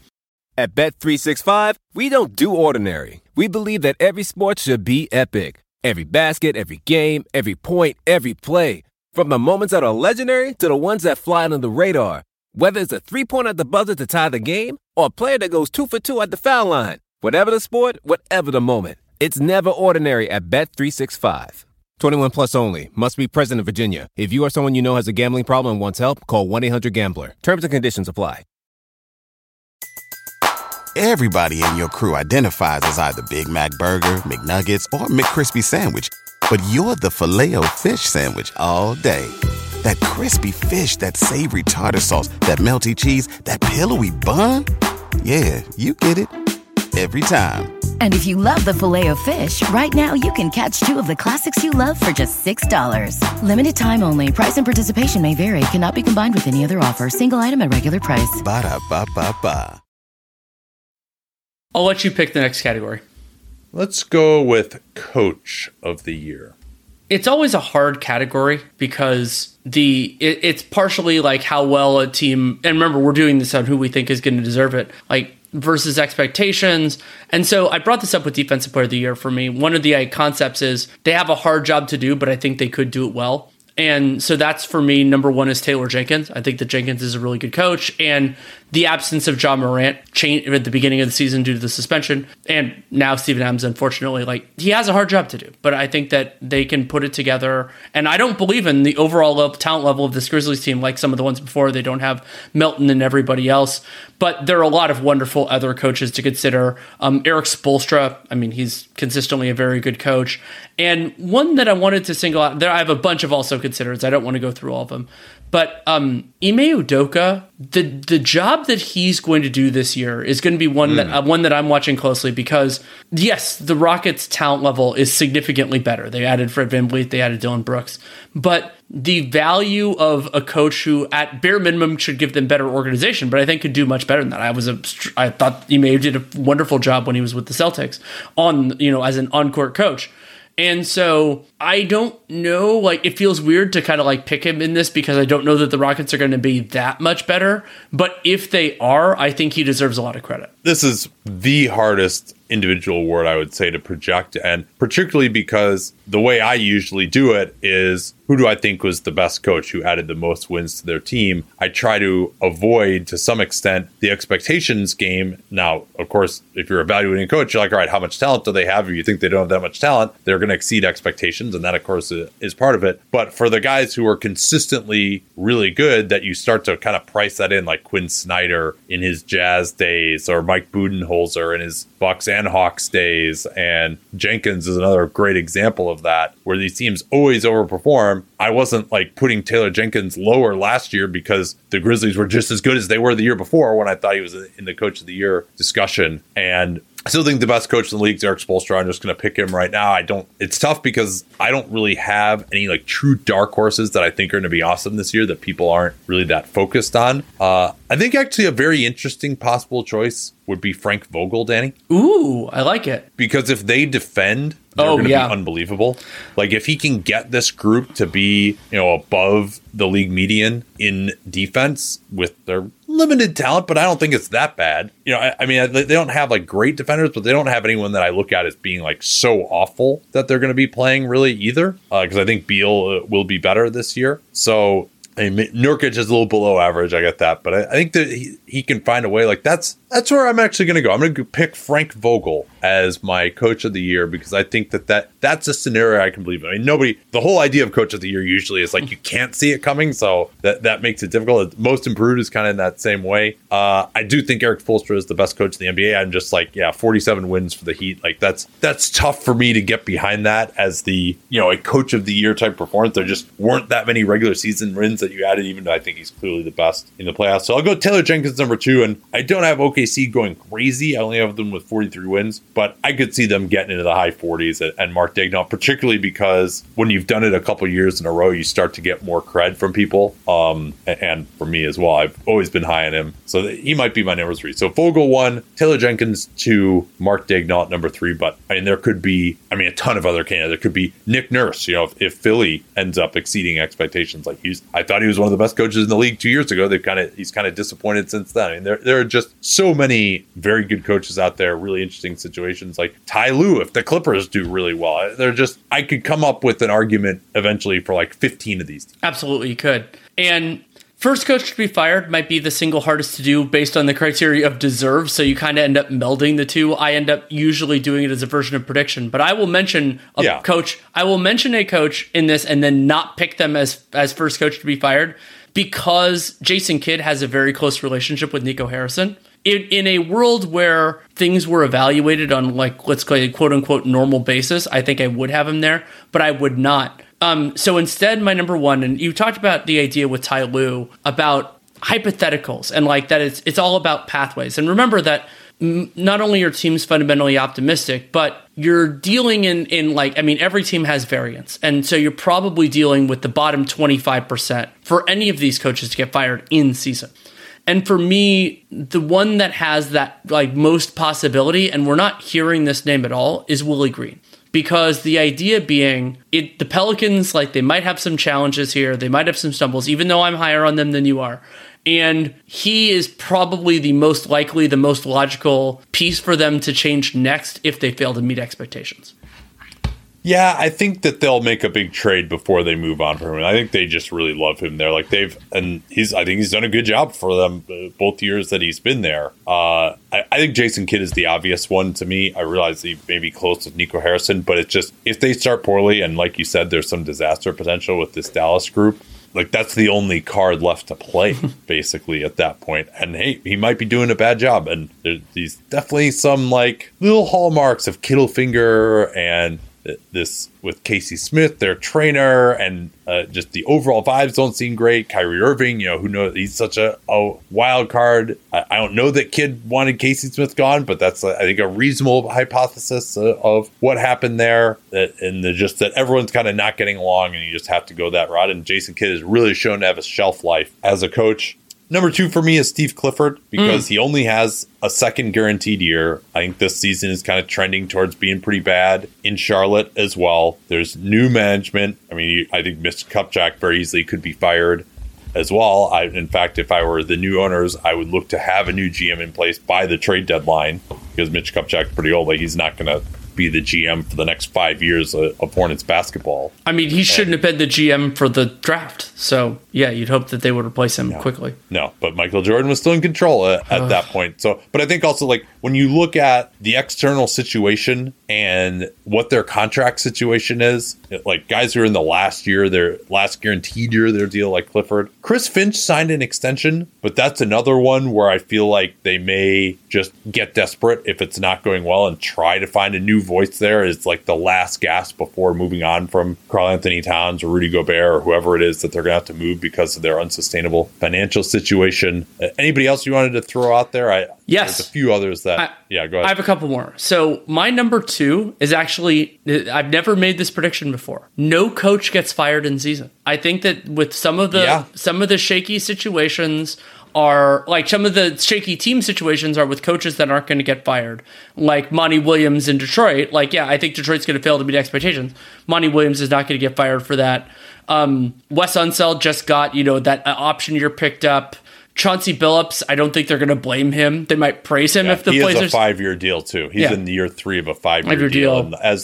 And like they're just trying to like set a culture and stuff like that. Exactly. Like, they would have to be, Steven Silas level of bad, I think, to even think about. They would. And then my number 3, again, it's the scenarios idea, is Ty Lue. And I wrote, technically it would be a resignation, but the idea that the Clippers failed to meet expectations, like things are going wrong in season, and like he just doesn't really want to be there anymore. And however it happens, and that could open the door for theoretically someone else to do it. I think Lue does a good job. I think he's a good coach.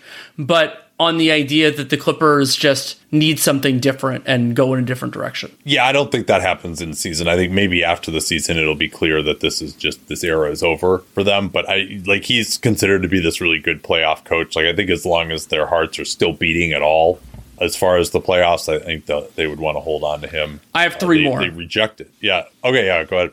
Jamal Mosley, Billy Donovan, yeah, JB Bickerstaff. I think Donovan got an extension, didn't he? I think he did, but he never. Yeah. I mean, they might. There might be a situation, except for their owner, where they would just fire everybody. Should have happened a while ago.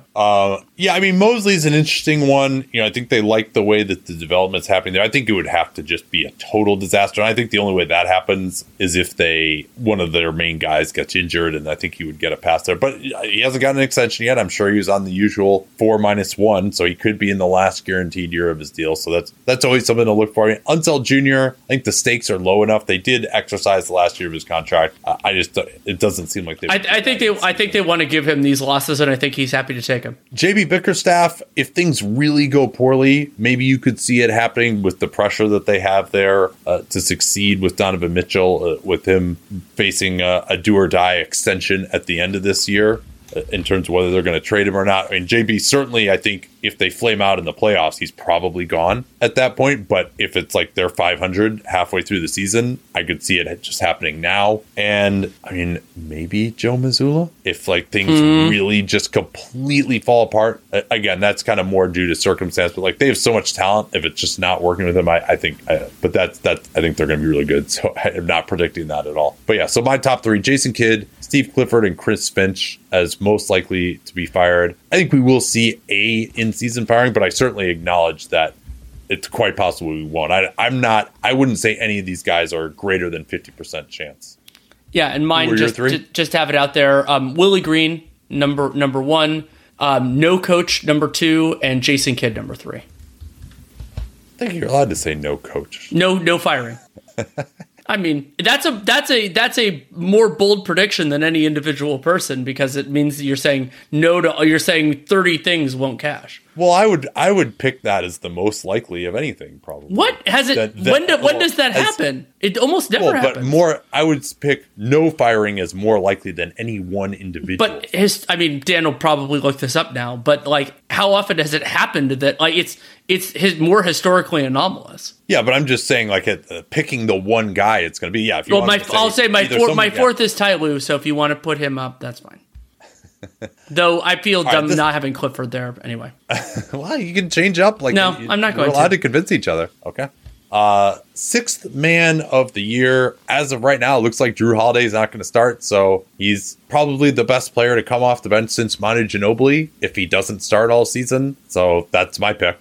I think he's going to start enough that he won't be eligible. So, yeah. And it's only going to be half the games. I mean, I guess, Al Horford won't play back-to-back, so he'll start in those games. Like, it's very possible. But as of right now, he's not slated to start, it seems like. So I'm gonna go with Jrue because he's just so good. It's like, if he qualifies, he's gonna win. And if he qualifies, and not only if he qualifies, he's definitely going to deserve it. I mean, he's such a wonderful player. And part of the element that you and I in this award, maybe more than any other, have differed from the general consensus of the voting population, and that is, you and I really value players who, oftentimes due to their defensive prowess, can function within a closing 5. And sometimes they're even a superior option in the closing 5 to somebody who starts, including somebody who's on my list. So I'm going to mention, preliminarily, this seems like a strong year for Sixth Man of the Year candidates, even without Jrue Holiday. It's there are a lot of good players, and the idea of guys in this group that not only help their teams, but can be in a closing 5.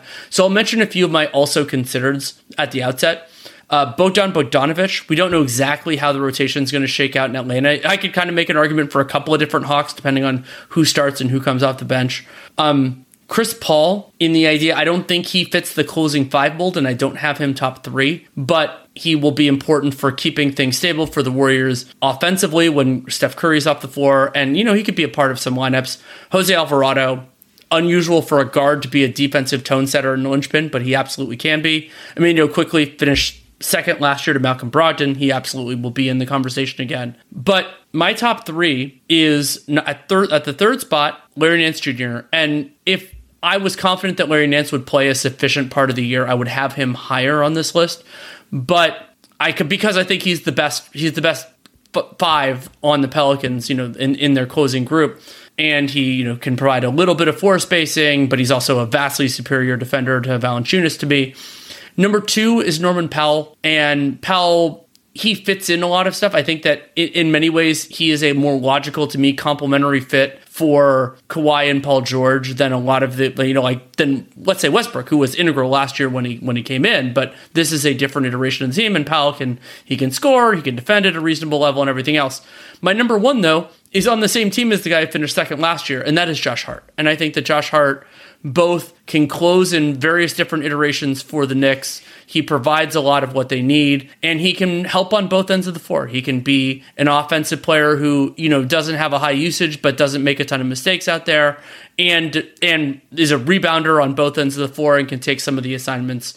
So I don't know exactly how Tibbs is going to run his rotation, but I like Josh Hart. And of course, if I consider Jrue Holiday, if I expected he would be eligible, he would be my number 1. Yeah, it's always tough because the 6th man usually just goes to Mr. Yay points, right? Like Jamal Crawford winning it over, I think it was Jamal Crawford who won it over Andre Iguodala when the Warriors went 73-9, which is just like the most insane thing I've ever heard of in my life. But I think I skew more towards good players. Nance, I just don't expect him to play enough. I think he's just going to be injured. He can only really play 20 minutes a game anyway. He does passed the test of being in the closing lineup, which I think that's kind of a sine qua non for me of a sixth man. Emmanuel Quickley, maybe he's in it, maybe he's not, but he's just a really good player. I expect him to be even better. He was my pick, I believe, last year, and what I thought was a down year for six men, particularly of the type that I like, which are just good, solid starter level players who are good on both ends. Maxi Kleber is always part of this too, but I think, again, a little too injury prone, not going to play enough minutes. I think he'll still be in the Mavs clothing lineup, but I think he's just not quite as good as he used to be. My number 2 is Trey Murphy III. I think he's going to start when he can play. I hope he does. Well, so you think he starts over Herb? Yeah. Yeah, I mean, Will Guillory didn't seem to be of that opinion. So I agree. I mean, I think he probably should, or that they should, but they also don't have anyone to defend on the perimeter, right? And he also probably won't be eligible in terms of games played, right? But we don't have to factor that in. I don't think six man is subject to this. Oh, okay. Yeah, I haven't gone through yet. We're about 6 months away from really needing to care about that. I'm not even sure. I guess we'll factor that into our grade. We'll factor that into ours. You and I have never discussed whether whether we want to adhere to those restrictions or not. No, we have to. If the guy's straight up ineligible, we can't. No. The league determines what the criteria are. I'm going to have a whole All NBA team that is just all the guys who would have made my All NBA teams except for the stupid rules. Yeah. And here's my number 3, Caleb Martin of the Miami Heat. I like it. Yeah, I think Chris Paul, I don't know whether he's going to, I think he'll probably qualify. I'm just not sure how good he's going to be. He's probably going to miss time. Another guy I would consider there is Dorian Finney-Smith. We'll see what kind of year he has. There's so many other guys you can throw out there. Josh Hart was on my list also, but quickly would probably be ahead of Hart to me. I think Cole Anthony could have a pretty interesting year, particularly if there were a trade above him in that Orlando backcourt. They just desperately need that scoring. Maybe Malcolm Brogdon gets traded relatively soon and becomes part of this. Malik Monk, Colin Sexton, those are guys who I think kind of fit more into the Yay points situation. Andrew Nembhard, I think, is someone who will just be kind of interesting. He's just going to be a good player coming off that Pacers bench. I think he could very easily be closing games, potentially. So I think that's about it. But yeah, my top 3 there, Drew Holiday, Trey Murphy III, and Caleb Martin. And who knows, maybe all of those guys won't even be eligible by the end of the year because they'll have started too many games. We can go to Rookie of the Year. And back before kind of everything happened, I brought up the idea that I thought, relative to their odds, that I did this pod with Arturo Galletti, that I thought Scoot Henderson was a good bet relative to the odds that you could get for it. But Victor Wembanyama is the heavy favorite to actually win the award. He is incredible. You and I got to see him in person a few days ago, and there will definitely be growing pains, especially offensively, if Pop is going to give Wembanyama the latitude there. But the stuff that he does is unbelievable. And I mean, the way that he can defend in isolation against players who are more traditionally wings is just, it's going to be so much fun. I mean, one of the greatest games this year to play, and I mean, especially when your team is playing the Spurs, if your team is not the Spurs, watch the angle of the shots released when Victor Wembanyama is the primary defender. It is an absolute delight. Yeah, Victor's, I think, just seeing him in person again, he's completely lived up to the hype every time he's been out on the floor, except for that first Summer League game when they really just had not practiced at all. He wasn't in good shape. I think he looks amazing physically. Haven't seen any kind of injury scares. We haven't heard anything like that. He played plenty in preseason. Now, is he going to be unbelievable on either end? Is he close to what he's going to be? I think he'll eventually be a way more efficient offensive player. I think he'll eventually be playing more around the rim and more of a nuts and bolts help defender and verticality and all that stuff where he really just walls off the rim. I'm not sure that he's at that point, but he's going to make so many spectacular plays. I think he is going to help the Spurs win basketball games this year, which it's rare to say about any rookie. And well, you might say, Scoot will have more opportunity. Wembanyama is going to be at least the second option on the Spurs. If preseason is any indication, they're just going to give him the ball and let him shoot as much as he wants to. I don't know if the jumper is going to be that efficient over an 82-game sample necessarily, but he'll get enough dunks and stuff around the rim. And he's just he's a generational prospect. I have no reason not to think that. We're talking about a guy who, he might be rookie of the century at this point. I think he's going to have an unbelievable season. And the idea that maybe he won't put up stats, no, he's going to shoot a ton. So I think unless it's injury, it's his to lose. Scoot Henderson is probably my number 2. I do have a component of this where if you're saying, I generally default to, all right, who helped their team the most this season, but I have kind of a tiebreaker and maybe even like an elevator for who I think the best long-term prospect is. So that's why I would have Chet Holmgren number 3 and Henderson number 2. I think Chet, particularly because he's a couple years older than Scoot, will probably help the Thunder win games more than Scoot will help Portland this year. But I also don't want to, and Chet Holmgren's a better prospect than this guy, but you don't want to end up in a Malcolm Brogdon over Joel Embiid type of rookie of the year situation like this. There is a kind of a prospect element of that. And I just don't think this guy's going to have as much opportunity, but apologies to Amen Thompson, who to me has looked fantastic in the preseason and, might be a rookie of the year if he were on a team that didn't have 2 starting guards ahead of him and didn't have this historic rookie class. But I mean, this is going to be a monster class. I can't wait to see these guys. To me, one of the key questions is going to be how many rookies are positive players this year. And I don't know how many it's going to be. I don't even I think Wembanyama will be because of the defense that he can bring. But often this is 1 or 2 guys, like Walker Kesslers are rare, like guys that are really positive in their rookie year. I have Victor, Scoot, and Chet just like you do, and I have Amen as a close 4th. I love him. I don't know that that his start is going to be as good as like his prime or anything like that. And there are other guys that I think are going to get real opportunities, and I think that is probably good for their development, but not necessarily like clear that they'll be positive players by that threshold. Asar Thompson, Bilal Coulibaly fit that bill. Looks like both of them are going to have serious minutes for developing teams, for better and for worse. And then one other guy I wanted to mention, just because I want to see how this year plays out for him, is Keontae George. And the opportunities could be there in Utah if, they don't like kind of like the Orlando Magic, where they don't really have that guard infrastructure in place. And so there is a meritocracy element, and Keontae George might be one of their 2 or 3 best guards by the end of the year. So it wouldn't stun me if Keontae George ended up finishing 2nd or 3rd on my Rookie of the Year ballot. Yeah, that will be fascinating. We still don't really have a great idea of what that Jazz guard rotation will look like throughout the year. At Bet365, we don't do ordinary. We believe that every sport should be epic. Every basket, every game, every point, every play. From the moments that are legendary to the ones that fly under the radar. Whether it's a 3-pointer at the buzzer to tie the game or a player that goes 2 for 2 at the foul line. Whatever the sport, whatever the moment. It's never ordinary at Bet365. 21 plus only. Must be present in Virginia. If you or someone you know has a gambling problem and wants help, call 1-800-GAMBLER. Terms and conditions apply.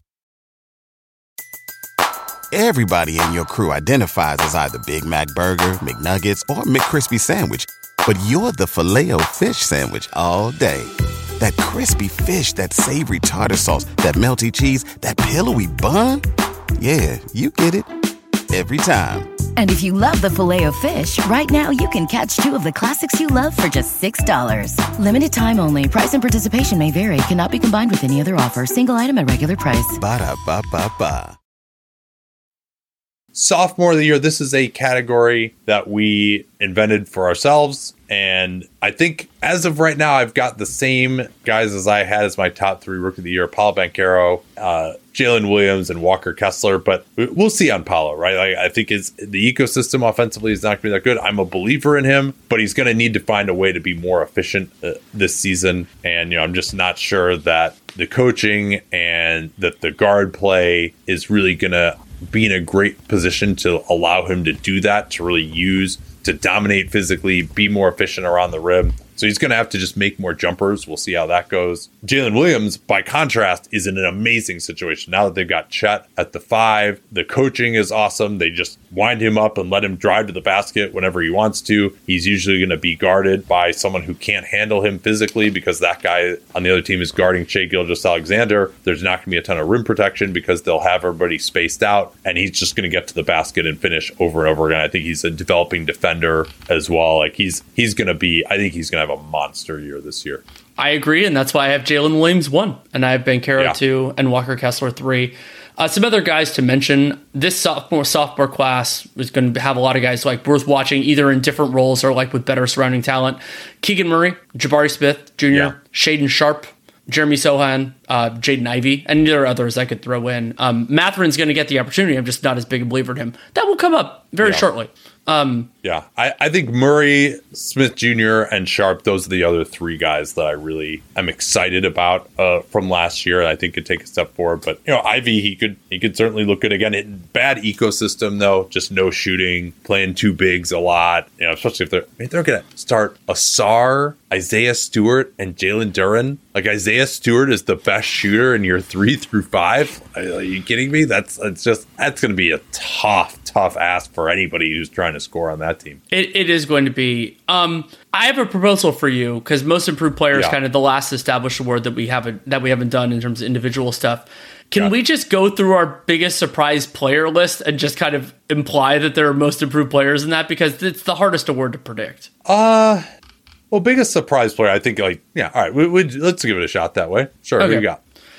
I'm not going to go through every player I have for other contenders. It's at least 25 long, and they're in a lot of different flavors, whether it's I like to put on the younger guys. So for example, Victor Wembanyama is on my list. He's better than we thought he would be. And then some of them are players who are getting bigger opportunities who I think could thrive in them. Xavier Tillman now has a much larger opportunity. Sadiq Bey in Atlanta. Quentin Grimes, who I absolutely love on the Knicks. Franz Wagner, I brought up before. I think he has another level too. And if he can take those steps forward, then he's moving into different. It's not the same as Shea last year or something like that, but it's another big one. And so I'll mention two more, and then I'll kind of get to my number one. So Jonathan Kuminga and Zaire Williams, they're both players who have had some weird struggles, but I still believe in their physical talent, and I think that their teams have a need for what they can do well. I'm not saying either one of them is necessarily going to be in the closing fives, but I think that there is runway for them, and I think they're well suited to do it. Yeah, Victor was on my list also. I'll kind of go through these surprises. Not many of these are most improved. It's a little bit different of a category for me. I kind of filtered out the most improved players because that's kind of, a younger player who improves, kind of gets into close to all-star level. That's usually more what I'm thinking of for most improved. That also is traditionally what will win the award, is someone who gets over 20 points per game or is really in the all-star conversation for the first time. So I'm not saying that this is the case for my surprise players, but Devin Vassell is someone that I think this will be, and he'll have the spotlight on him more with Victor. In terms of rookies, I think Amen Thompson, again, people just don't have an understanding of what this guy is going to be. And I think his shooting actually looks a little bit better in the preseason. I don't think that's going to be a big strength, but he's just so relentless on both ends, and he has the athleticism to make that really work. And so when you're that athletic, and his passing is fantastic, when you're that athletic, you can handle the ball. Really the only weakness in his game, it seems is his outside shooting at this moment. I think Bilal Coulibaly is someone who's going to really be on the radar screen as someone who is considered a reach early on. I think we could be talking about him as maybe the 5th best player in this class, not counting Chet, I guess, but the 5th best player in this rookie class, maybe even 4th. We'll see how Brandon Miller happens to work out. I haven't loved what I've seen from him early. I still think he's a good prospect, but of course he's always going to be saddled with his draft position. Whoever emerges on the Phoenix bench, I have that too. Who that's necessarily going to be, but I mean, there are going to be some guys on minimum contracts that don't have a ton of profile, but who have been good in other places. Who are going to be in the spotlight a lot this year. I think some of those guys could emerge and be pretty good. So my biggest surprise player, it's hilarious to pick him considering he already has a 20-point season under his belt, but it ties in with my operating theory of the Philadelphia 76ers. And it's that I think the Maxey and Embiid offensive foundation will be better than people think. And so Tyrese Maxey going from being a support player to being the offensive guard engine, and I think he's gonna be great. I think he's gonna do really, really well. So yeah, let's do most improved here because I do have a bunch of other guys. Okay, I'll start. I mean, if you had to pick who probably the odds-on favorite is to actually win it, I think there are two, and this is usually one where I track a little bit more with that.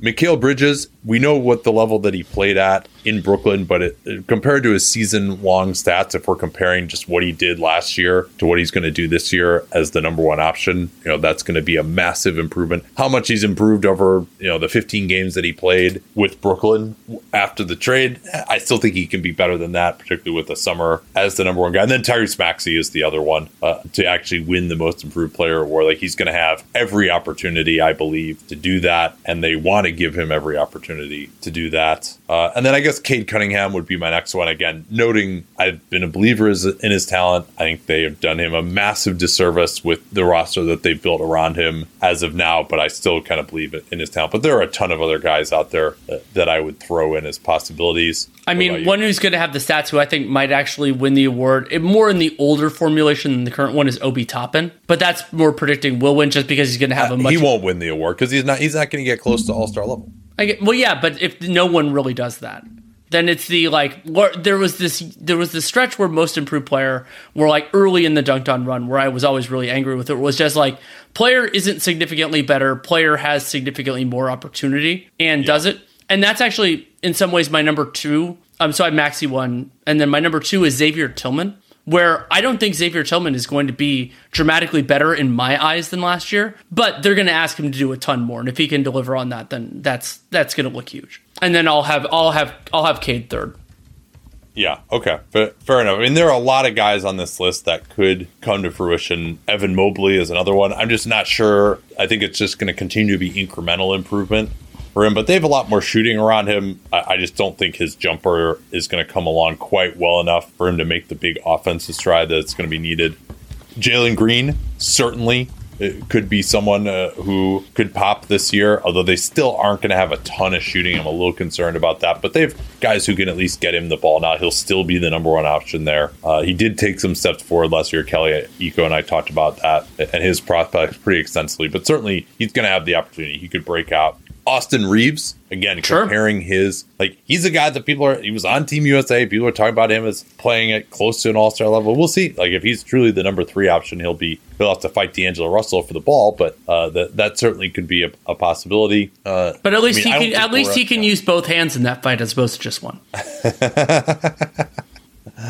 Well, I don't think last year to me was the best year we've ever had for most improved. When you consider like Shea and Tyrese Halliburton and Jalen Brunson, I mean, there are guys, and Markkanen. So Markkanen, like those 4 guys were just all guys who came out of nowhere to be like solid all-stars. Jaren Jackson Jr. was a big improvement. There are so many guys who are way better that I was really excited about. I don't think we're going to see that sort of thing. I hope we do. But I don't know who it'd be though.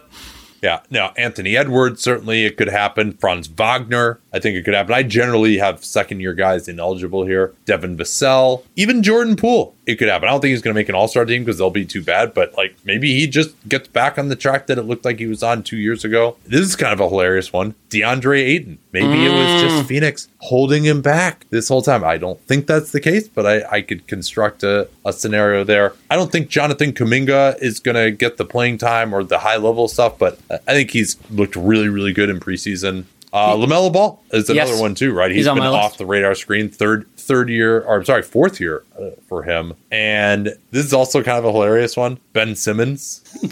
Yeah, you could make a credible argument to have Ben Simmons on both biggest surprise and most disappointing as a prediction. I think that's a reasonable proposition. Oh, I don't think he'd be most disappointing because the expectations are so low at this point. He's still deep in my list, but deep.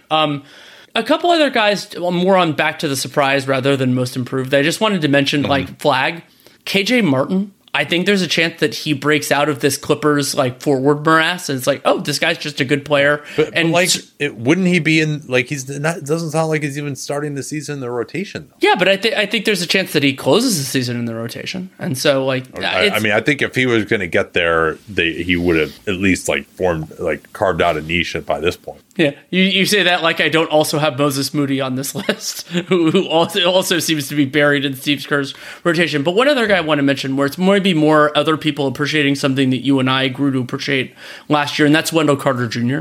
He's just a talented player, and like he helps what they do offensively and defensively. And so I think the biggest way that he could get that attention is by the Magic having a better season than expected, which I'm not projecting right now, but there are scenarios, of course, where they do that. Oh, and biggest surprise, yeah. Sorry. Oh, and one other quick guy on that, Max Strus. I think that he's a compelling fit for that 5th closer spot for the Cavs, and maybe they can just having somebody who can do what he can do offensively as opposed to what Okoro does well and poorly. Like there might be times where there's just like, oh wow, this is a totally different team. Are you ready for biggest surprise team? Yes, but I don't have a great candidate here. I think that me neither. the nature of this season is that a lot of teams, like the teams that will be improved, a lot of them will have a track record. And so, or it's teams at the bottom getting better where it's like, it's not that sexy.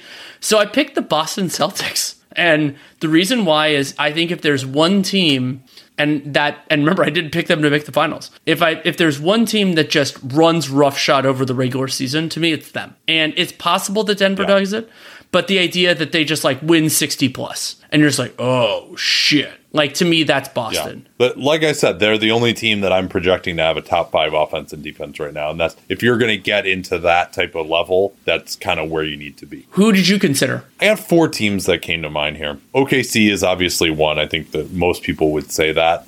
So it's not, but like, could they just, all these young guys break out? And Shea is, top 5 MVP candidate. He's close to that last year. In San Antonio, like they're on mine. One of the greatest coaches of all time. And, Wembanyama, some of these young guys, they could just break out. The Atlanta Hawks, actually, I think have some pretty good upside potential with a full year under Quinn Snyder. And I think they don't, as you mentioned, they don't have a lot of holes on this team. They don't necessarily have guys that I love breaking out. I mean, maybe that's Jalen Johnson and Okongwu that are the only guys who really fall into that category. But I think Trae Young could have a bounce back year. And then in terms of regular season, I could absolutely see the Cleveland Cavaliers being either the 1 or the 2 seed this year. I mean, I have them tied for the 2 seed right now. And particularly if Boston were to falter, they just have, now hopefully Jared Allen will come back pretty quickly from this ankle issue. It sounds like he's on the mend. But this is a group that I think, if they can maintain their defense with those 2 bigs and add shooting, maybe they get into being a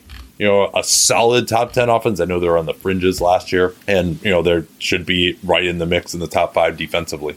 I will mention that I have 2 teams in both biggest surprise, the biggest surprise and potentially most disappointing. And it seems thematically appropriate. That's the Sixers and the Pelicans, where I see the way that it works out really well for them. I mean, the idea of how good the Pelicans were for stretches last year, I think it's gone by the wayside considering how last season ended for them. And with the Sixers, I've already brought up the idea that the Harden absence may mean less to them than some think. But then there's also the disaster potential with both of them. And I'll talk a little bit more about the Pelicans one later on. It's going to tie in with one of my other picks. And with the Sixers, the idea that some of what worked last year was unsustainable. And while I think Nick Nurse can do some different things there, that it doesn't fundamentally transform who they are, and that if they don't really replace Harden with anything, if they can't replace him with a player who is similarly as good, then their just overall talent level isn't quite as strong as it could be. And then that's in the overall. So I have them in both. Yeah, I've got 3 teams all in the Western Conference that I have as my most disappointing. That's the New Orleans Pelicans, Minnesota Timberwolves, and the Dallas Mavericks. And I think 2 of those 3 teams, at least, just the way that the math has to work out, are probably going to be in the play-in. And that would be a big problem for those teams. And the Pels have injury issues. Minnesota, just their fit, I just don't see how they're going to really get to be that good on the offensive end. And, we'll see on defense. But if they're playing Karl Anthony Towns a lot, there's kind of a ceiling there too. And I mean, when you say most disappointing, a lot of that comes down to, well, what does it mean for this team, this era of basketball? Clearly, Minnesota has big stakes in terms of their financial situation. Disappointments lead to big changes. Maybe that leads to, these rookies that they have in Dallas aren't that great. And Luka Doncic is one of the people who thinks that what has happened in Dallas is very disappointing, and he starts to consider leaving. No indications of that yet, but if they have another season in the play-in or out of the playoffs, I mean, that might be curtains for him. And then New Orleans, just the injuries have already started. It always seems like a disaster. It's just hard to get on board with Zion Williamson making it through healthy. If he doesn't, that in and of itself will be a massive disappointment. So those are the 3, but certainly there's for disappointment in the West. So I have all of those teams on my potential list, but I don't have any of them in my top 3. And so I picked I have a number 1, and it's because I think of them as 2 sides of the same coin. The Miami Heat as a regular season team, but not as a playoff team. And the Phoenix Suns as a playoff disappointment, but not a regular season disappointment. And so as I've mentioned, I don't believe in the Suns defense. I think that it will be a problem. I think that that they're a very talented team that will run into a problem or two. And Miami, I just don't think they're that good a regular season team, so their playoff prowess might not matter as much. And then the third team in this group is the Clippers. I mean, for those who have listened to these 2 hours of the podcast, you might remember I picked the Clippers to finish as the 9 seed in the West, and that would be very, very dangerous for their future moving into the Intuit Dome and how everybody interprets it. And there is a pathway for the Clippers to be far better than that. But if the goal for them is to, let's say, win a playoff series or 2 this year, they're going to have a lot of things go right, and that's a lot to ask. Yeah, I'm not picking this to happen, but Sacramento is certainly a regression by them back to kind of the play-in sort of level, which is quite possible. That might be considered, if they were the 3 seed last year, a big disappointment. I'm going to throw the Detroit Pistons in there, too. They're the last team on it, and I kind of wondered, I'm like, are their expectations so high? But yeah, I mean... Well, just in the sense that I just don't think they're going to have a very good year. Agreed. And particularly, again, I'm a Cade believer, but it's going to be hard for him to be efficient this year. And I like Ausar as a solid player, but I don't think he has superstar potential. And if Jaden Ivey and Duren and Cade, it's going to be hard for me to see them all taking a really big step forward. And if you're kind of man, what, maybe Cade's just kind of a solid player, but maybe not even it doesn't look like he has superstar potential after year 3. And we don't have it. We've been tanking for 4 years, and we don't, or they've been kind of tanking, kind of not, but we've been in the wilderness for 4 years, and we don't even necessarily have a future all-star on this team. And you might not get it this draft either, depending on how it turns out. Yeah, could be. Most disappointing player? There are a couple of different varietals here that I want to go through. So one of them is the young, but they're all so delicious. Well, I don't want to dwell too much on these guys because obviously I want everybody to do well and everything. So one of them is the young player who they're asking a lot of them and they may not deliver. And that group for me, the top 3 are Scotty Barnes, Cade Cunningham, and Josh Giddey, where Cunningham and Barnes, Cunningham I think is the best player of those 3, but his situation is really tough. Barnes, the Raptors, we haven't talked about a ton in this conversation. We will probably in a couple of categories still remaining. But I think there's some real disaster potential there. And then with Giddey, I think that there is a formulation of the Thunder where he's not in their best 5 and where he's a very good player, but he's been overrun by both Shai Gilgeous-Alexander and Jalen Williams, where you just don't want the ball in his hands, and if the ball's not in Josh Giddey's hands in their best lineups, he's too limited defensively and everything else. So that's one varietal. Another varietal is the non-young player who is in a role that they're not necessarily capable of handling. And for me, that group includes Yusuf Nurkic, Malik Beasley, who looks like he might be the 5th guy, at least at the start in Milwaukee. I don't think he's good enough at that to do that. And Terrence Mann with the Clippers, where I like Terrence Mann, and it's stunning to me that he's been this linchpin in the talks with Harden. I think he's a good player, but not a great player. And so I have those 2 kind of threads, and but the guy I actually am picking for most disappointing player is in neither of those camps. And it's this, I've been teasing this grand operating theory of the Pelicans, and here's what it is. Brandon Ingram is simultaneously a very good basketball player and a very bad fit with a Zion Williamson-focused Pelicans team because of his mentality offensively and just what he does and what he doesn't do. And my theory of the Pelicans is that this year will be that indictment that both Brandon Ingram and CJ McCollum are talented players in their own right, but don't make sense, and that there will be times when each of them misses some time and people wonder, are the Pelicans better off without them?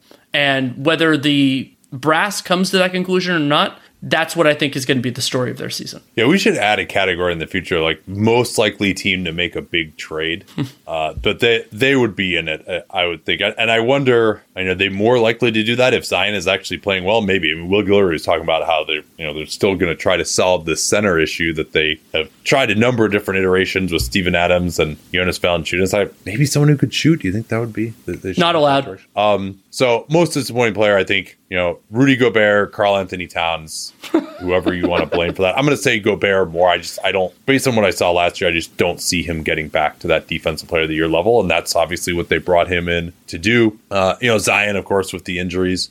Dillon Brooks is an interesting one. If he just is 50% true shooting again, and now maybe he makes their defense a lot better, and that's kind of what they brought him in to do. But also, it's like, yeah, you're paying the guy $20 million a year. Chris Paul, I think, could very easily be a disappointment with Golden State. They're just going to have to be, I think, pretty judicious about the lineups that he fits in, and then I think they can get something out of him. But if you're playing him with Looney, you're playing him with Steph and Clay at the same time.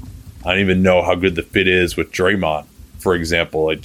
There's a reason that the Warriors don't always play pick and roll, and that's the way Chris wants to play. They want him to play that way, but is he going to do that at all? Like when Steph Curry is on the floor, like maybe they give him the ball and Steph plays off the ball, but then what do you do with Clay?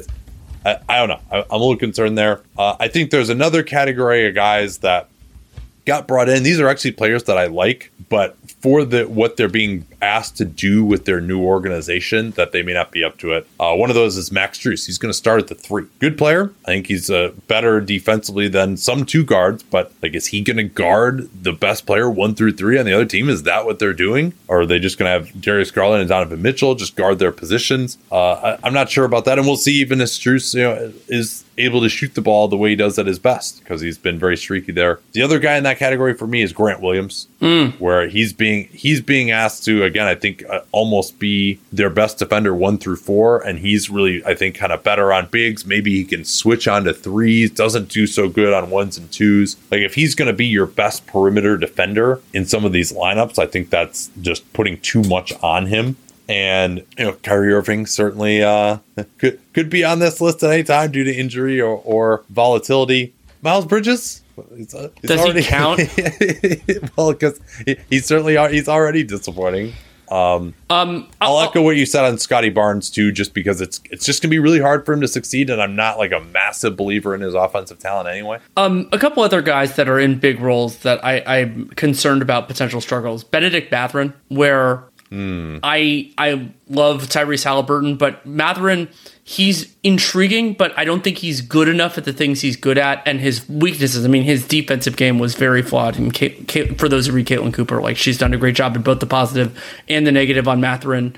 And if the Pacers are going to have a better year, I think that it might end up being that he's a weak part of it. And I'm not saying Buddy Hield is clearly a better player or all these other things, but he's not he's not good enough at his real strengths. I brought up CJ McCollum in this before, and I kind of want to put a side note, because I had Scotty Barnes in there, every current member of the Toronto Raptors. I just think that their overall offensive situation is going to be so chaotic.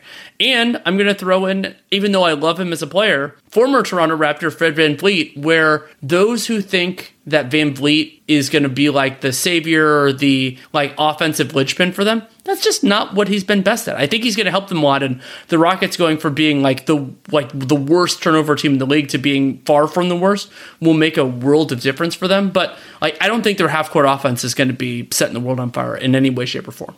I agree there. I think it's just I know they paid him a max contract. I don't think they're expecting, quote unquote, max level production. When I talked to Kelly about this the other day, it seems like they're just, they paid him this, but they only paid him for 2 years with a team option for a third at the max. And he's just a fit guy who's just going to try to make everyone's life easier more than I think that he's expected to necessarily be the engine. I can't believe I have to mention Taurean Prince for this, but if the Lakers think he's going to start, if the Lakers think he's going to have a big role, Taurean Prince. Yeah. Now they did note that Jared Vanderbilt is not going to be ready probably to start the season, so he may take over that starting role eventually. I mean, if Prince could be a body and make some shots, maybe, but I don't know if he is a body defensively. And I'll throw one more in here too, because I think he's really primed for a shooting regression, and that's Nikola Vucevic, who is way ahead of his career norms on those short-range flip hook shots that he likes and floaters. And so if that regresses back to what he shot in his career, he's going to take a big step back offensively this year.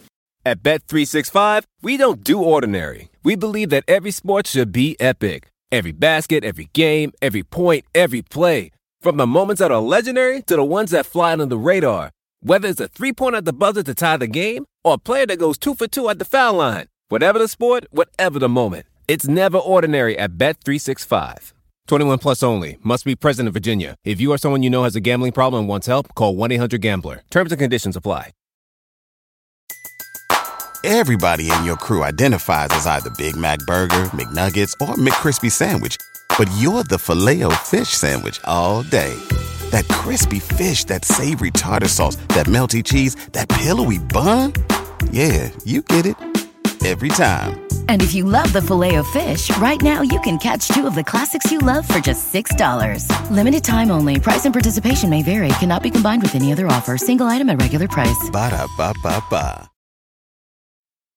We only have... What else we got here? We only have 2 words left, and they're both executive related. Nate, I will give you the choice. Do you want to do executive or not executive first? Let's close on a happy note. So let's go with not executive of the year. And I have 2 guys who I think are going to be in somewhat similar situations and have been frustrating in this same level of the East. And that's Masai Ujiri and Arturas Karnisovas. And I think both of them are going to be in situations where they have free agents. They have a group that's kind of trending towards the bottom end of the play-in. And yet they still don't make the moves to take a step back. In part, Ujiri because they have the top 6 protected pick. But I still think they should have aggressively explored moving on from Siakam, and same with Anunoby. They already lost Fred VanVleet, which is a big part of this as well. Yeah, I mean, he's, in terms of just everything that's happened so far, he's probably the leader in the clubhouse at the moment, other than one that I will talk about in a second. And Arturas, same way. I mean, are they going to just hold on to DeRozan? Are they going to extend him? What are they doing there? Like, they already brought back Vucevic as well. It's just not a lot of vision, it seems like, with this group. And, they would say we got torpedoed by Lonzo Ball not being healthy and all that, but that's not really, to me, an excuse for not reacting to that situation as it occurred. So that's my number 2 and 3. Any comment on those 2 guys before I give you my number 1? I have both Masai and Arturas on my list. I actually have Masai 1 and Arturas 4. And in part because the kind of the difference in opportunity cost and the way I like to think of the time horizon for executive of the year is that it's from the, let's say like June 15th to when the award is decided.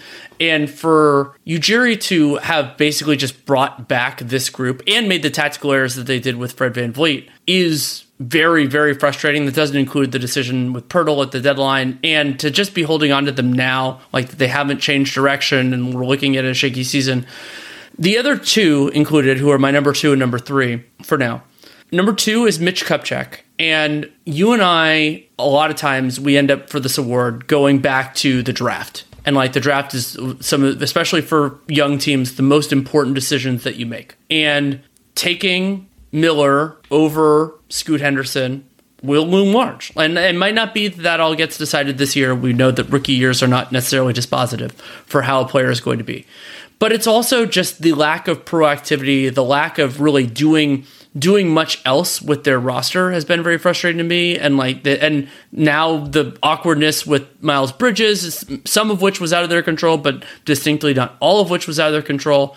And then the other one, so Miss Ujiri and this other gentleman, Zach Kleiman, are both general managers that I think highly of. But with Kleiman, it's not that he held back in the same way, like the Raptors, it was that they stopped the rebuild.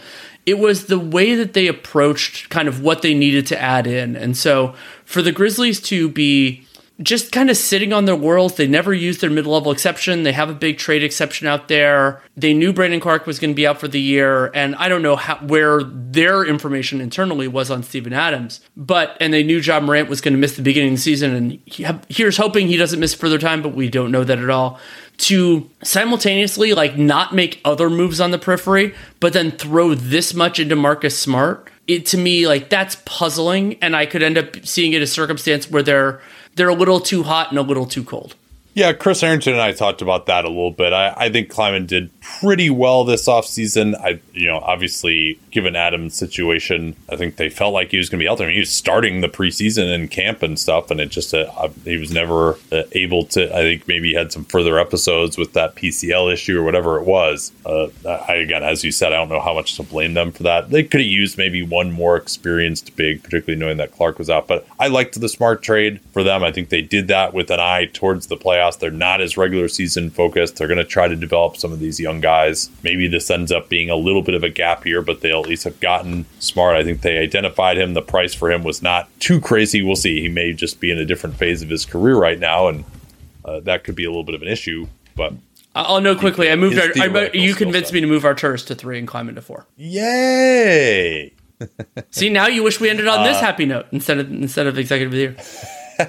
Well, Mitch Kupchak is my number 1, and we'll see. Masai, like, if you could put the Pirtle trade in as part of this, I would probably have him number 1, but sadly, that part of it is ineligible. And yeah, I think Kupchak, the Miles Bridges thing, at least he didn't give the guy a long-term contract. True. But the way it's being handled right now, I don't approve of. That's more of a moral than an on-the-court issue. But yeah, in the Brandon Miller move. And then also, like, if they're trying to win, they have no backup point guard. I thought they had a good backup point guard in Dennis Smith, and I get maybe he just wasn't good behind the scenes or something, but he left for a minimum contract. They didn't use their mid-level. They easily could have paid him more to retain him. And their backup point guard is supposed to be Frank Ntilikina, who's now injured, or Nick Smith, who's number 27 pick in the draft. That doesn't really make a lot of sense to me. They could have maybe gotten like one semi-veteran big man in, although I think they like Mark Williams and Nick Richards, and they want to take the club out of the bag for Steve Clifford. And so Cody Martin doesn't seem healthy still. Like, they're kind of counting on him. But of course, it all goes back to the Brandon Miller thing, and maybe Brandon Miller will have a really nice year and prove me wrong. But the idea, like, we can't take Scoot because we have LaMelo. Like, I don't think LaMelo is that good to be a sacred cow. Or, I mean, I would have tried exploring trading down, or maybe I even would have just taken Amen Thompson there too. But who I actually think is like kind of a good fit next to LaMelo. But yeah, I'm not as much of a believer in Brandon Miller. We'll see though. He does, like, he should fit pretty well into a lot of different lineups, but I just don't see him as a possible superstar, which I do for these other guys. For Executive of the Year, I saw it as three decision makers who made big additions and one who succeeded in his subtractions. And so I'm not going to order them yet, in part because I think you can help convince me of this. And so the addition figures were John Horst, who brought in Damian Lillard. Of course, that did come at the cost of Drew Holiday and some draft capital. Brad Stevens, who brought in Drew Holiday, but also brought in Kristaps Porzingis. And James Jones, who brought in Bradley Beal at the lowest asset cost of that group, though you could make an argument for Porzingis as that part, but they, of course, had other things going on. And then the other one on the subtraction side would be Joe Cronin, who traded away Damian Lillard and got a lot for him. Yeah, I guess we'll see what the Phoenix Suns end up being. And it's kind of unclear who's running the show in Phoenix, too. Is it Ishbia? Is it Josh Bartelstein, who's been doing a lot of the trade negotiation? At this point, he was mentioned in Woj's article. And very interesting how the coverage of Woj's, or the tenor of Woj's coverage with the Phoenix Suns has changed since the ownership change. And Josh Bartelstein's Mark Bartelstein's son as well. So there are plenty of tendrils there. And of course, Joe Cronin, I thought, did a really good job on the Dame and the subsequent Drew trade. The tear down, I'm still not as interested in the tear down as the build up. There weren't great build up candidates in previous years, but this year I think there are. So Cronin is my number 3. I would probably have James Jones as my number 4. Also honorable mentions to Michael Winger for finally convincing Ted Leonsis to start rebuilding. Rob Pelinka, I think the Lakers had a pretty nice offseason, just bringing their guys back, bringing Gabe Vincent as well. Well, and getting Austin Reeves on one of the most ludicrous, out of norms contracts in the whole league. Yeah, Kevin Pritchard also. I thought Mike Dunleavy, even if I don't love the Paul fit, just the financial component of getting him and moving on from Jordan Poole, I think was pretty good. Rafael Stone wasn't able to get Brook Lopez, but it didn't end up hurting them too much in the end. And I think he got his top 2 targets in Dylan Brooks and Fred VanVleet. They're going to be better this year. Well, and it's targeted coach. Yeah. No, that's a great point. Although Udoka is probably the most powerful voice in the organization now.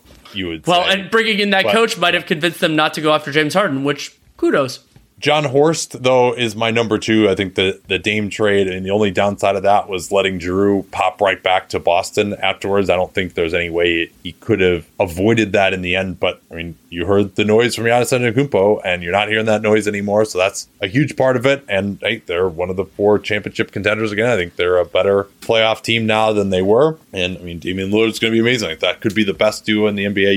You could put that duo together, you do it. But my number 1 right now is Brad Stevens. I think that that one of the underrated aspects of the Porzingis trade was that they also picked up additional assets. Some of those were in the Drew trade. I mean, that just the overall amount of talent on this team, 1 through 5, 1 through 6, is just ridiculous. And it was quite a risk to move on from Marcus Smart, but they just upgraded the talent so much. I think also that Smart might be moving into a new phase, that holding on to Smart when he maybe wasn't going to be the same player, that was sort of viewed as like, oh, well, you're taking this big risk by moving on for it, but you're taking a risk by holding on to him too, because maybe he's just not going to be as good. And I think there's a little bit of a stale mix there. And I think like these guys are just, they have so many good players. And I think it's going to take people a while to really understand that, as long as Porzingis can stay healthy. Another element of the Porzingis thing, and I have Brad Stevens number 1 as well, is they got him on a reasonable extension. Like the circumstances that he got that, and so to have him locked in, they have this whole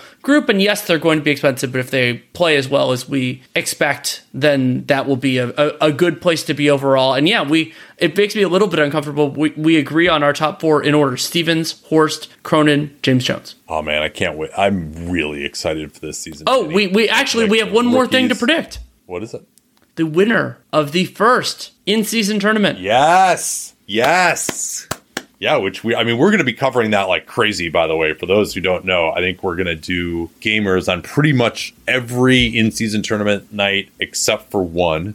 We're going to do, I think we have one NBA League Pass night. We're going to do playback on a lot of those nights, as well as shifting between games. Like, that's going to be really a lot of fun. I'm so excited for this. I know I'm usually a skeptic, but I really want to see these guys playing hard. It's a new format. Like, hopefully teams aren't going to mail it in. I think you might see teams mailing it in like when they've already been eliminated in the group, perhaps. Like, I don't think teams are going to be like, oh yeah, we got to really play spoiler here. But I think especially once you get into those quarterfinals, and I'm going to be there in Vegas for the semifinals and the final, I think it's going to be a huge party being in Vegas. It's going to be awesome. I can't wait for it. So, who is your prediction to win the inaugural in-season tournament? Noting that predicting any kind of a one-game situation is even more fraught with peril than our usual predictions that are always wrong anyway. It is. And the thought that I had going back to my days years ago predicting the NCAA tournament by things other than which mascot would beat the other in a fight is consistency. And to me, the team that is the most consistent, should they apply themselves, is Denver. And so I think that the idea that they're hard to play in a one-off setting, Jokic is such an unbelievable talent. I don't know if they'll be getting up for it because it is early in the season in their title defense year, but that actually might kind of help them, because we've seen some of those, like the parallel I've thought about a little bit is like the 15-16 Warriors, where it was a surprising champion, but they were a really good team, and they want to show everybody that they're as good or better than you thought they were. And so any one of the top teams, and I think there are going to be some really fun upsets in this, like, because you think about some of the inconsistencies game to game, like you'll see some good teams get knocked out early and everything else like that. But I started this podcast by predicting the Metronome. I'm going to end this podcast predicting the Metronome for Denver. Well, actually, we know what the groups are. Let's try to just go through and predict the whole thing. Why not? Okay. But I would have Denver as well. I got to go back and look at what their group is, and I guess who they would have to play in the quarterfinals as well. Do we have the quarterfinal matchups already? I think we do. Yeah. It says it's figure it out. It says it's pots. Like they're going to pots. Oh, so we don't know exactly what. No, because I think it can be West versus East in the. I don't know exactly how it works once we get down to 8. I think it is. I think it's West versus East, though, right? Like there's 4 East and 4 West teams. Yeah, there have to be. There have to be, because there's each has a wild card. Yeah, so the final will be West versus East, right? Okay, in each conference, quarterfinal games will be hosted by the 2 teams with the best record in group play, and then the team with the best record in group play will host the wild card team. So it is conference to conference. You stay within the conference at least through 8 to 4, and then at 4, I think it is all the way to 1. So like to 1v1. Okay, I thought I read that too. Yeah. Yeah. Oh. Okay, so let's. But I agree with you. I will probably end up picking Denver. because they have the most continuity as well. I think they just have the best chance of like being at that really high level, and like Jokic, Murray, like they just have something that works, whereas the rest of these teams I think are really going to be kind of leaning into figuring out what they are. But I think a lot of these teams are going to try. They're going to want to set a tone. Also, it's probably not lost on a lot of these players that this is likely important for the TV negotiations. We're going to talk a lot more about that. There's been some recent reporting on that as well tomorrow, and that of course is such a huge aspect of how the league is going to function and where the cap ends up in future years and evaluating contracts and stuff. But yeah, I think I like Denver just because they're kind of the best way. They've got the best thing going right now. And I think it's going to take teams like the Suns, the Clippers, to more time to kind of get things in order. Same thing with Boston and Milwaukee. So yeah, should we go through the groups? Yes, or do you have let's go. No, okay. West Group A: Grizzlies, Suns, Lakers, Jazz, Blazers. Yeah, I think I like the Suns there, and I mean, so there's 3 groups in each of 5 in each conference, and then you have the 2 best second place finishers also making the the best in each conference. Yeah. Now the Grizz not having Morant at all, that's going to hurt. Yeah. So, and the Jazz and the Blazers. So, I mean, clearly, and also it's a lot easier to be the second place finisher with the most points when the other 3 teams in your group aren't any good. So I like the Suns, and then I also like the Lakers as one of the extra teams. Yeah, I like the Lakers. The Lakers, I have the exact same thing. Suns winning the group, Lakers as the wild card of the whole Western Conference. Group B: Nuggets, Clippers, Pelicans, Mavericks, Rockets. Well, you got to like the Clippers more early in the season when they haven't had a chance for like their worst guys or their best guys to get hurt. So yeah, I like the Clippers pretty well there. I want to see what's going on. The Nuggets are also winning Group B, obviously, right? Yeah. But I think Nuggets and Clippers is probably because again, you've got Pels, Mavs, Rockets. That's like, we'll see where the Pels are at. Probably won't have Trey Murphy for a lot of this. I don't think the Pels are going to be playing great at the start of the season. Mavs don't look like they're clicking on all cylinders. So again, kind of my theory of the other 3 teams in the group not being that good. Whereas I think Group C doesn't have the top end, but you probably have the deepest group. That's Kings, Warriors, Wolves, Thunder, Spurs. I guess I'll pick the Warriors to win that one. And well, then, yeah, I guess so. I think so. Yeah, you can only get 1 wild card team, right? Or yes, but because you have to have 4 from each conference, right? Correct. Like you can't have a wild card team, like a second wild card team from the West. Yeah, it's the basically you treat them as separate bins for the whole beginning part. So it's the three group winners and the best like total for a non-group winner in the West. Yeah, I guess this is boring to say Suns, Lakers, Nuggets, Warriors when that's my final 4 probably in the West anyway. But especially given the way the groups work out with the rest of that group. Well, okay. Well, so who is the most likely team to challenge that group? I think it's the Clippers. I feel that's the case as well. But again, we're talking about 4 games here. So, if Oklahoma City goes in and beats Golden State, like 1 game, that's an upset, especially because we're talking about 4 games. We're not talking about 8 where it's a home and home. So we would probably also have to look if we're really going to take this series of like who plays at who for like the big games in the group. But let's say, for example, a Minnesota goes in to Golden State and wins. That one result completely changes how the group works out. We'll do more of this once we really get into the in-season tournament as well. I'm just really looking forward to like learning all this and covering it and stuff. But yeah, all right. So that's my 4 in the West, and then I think I'll take Denver so Denver will probably play the Lakers. And then it'll be Suns Warriors. Oh, that would be amazing if it's Suns Warriors. Yeah, you get a Western. You would get opening night Redux. Yeah, so I think then you're Denver, Phoenix probably in the semis. Oh God, I hope that's what happens. I mean, we're going to see an upset for sure, though. Like this is in a 1-game scenario like this, and particularly when it's not a playoff series where teams can find their footing. Like there are definitely going to be some really interesting upsets. But yeah, I guess I'll go with Denver over Phoenix in the West semis, and then in the East. I mean, I struggle to think of how I'm going to end up with anything other than Milwaukee versus Boston, particularly because Boston's group is terrible. Boston's group is not exactly the most inspiring. It's Boston, Brooklyn, Toronto, Chicago, Orlando.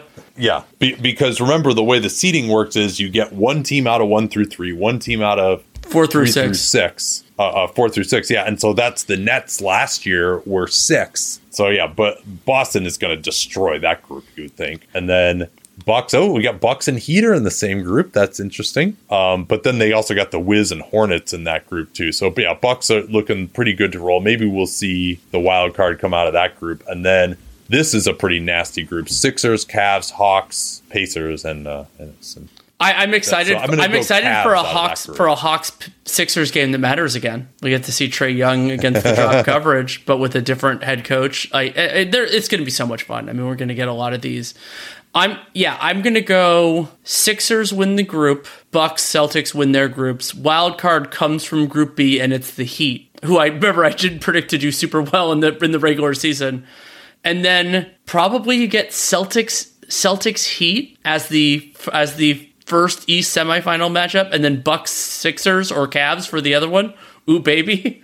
I'm gonna go Cavs winning Group A over the Sixers. I think the Sixers are gonna. I don't know. Like, I'm just not a believer in what the Sixers are going to be right at the start of the season. The way I think Cleveland again, I expect them to hit the ground running, and I think the Knicks actually I've got as the wild card team. So yeah, so that would be probably and Bucks Knicks. I don't think maybe they can play each other. It doesn't have to be. Because the Bucks might be. It's just best record versus it's best best total versus wild card. So it could very well be that. But the Celtics, I think the Celtics are going to win all 4 games. So so it's Celtics, Knicks, and then you got Bucks, Cavs. So yeah, I think I'll go Boston and Milwaukee. And yeah, I mean, is it too boring to pick your finals matchup in the finals of the in-season tournament?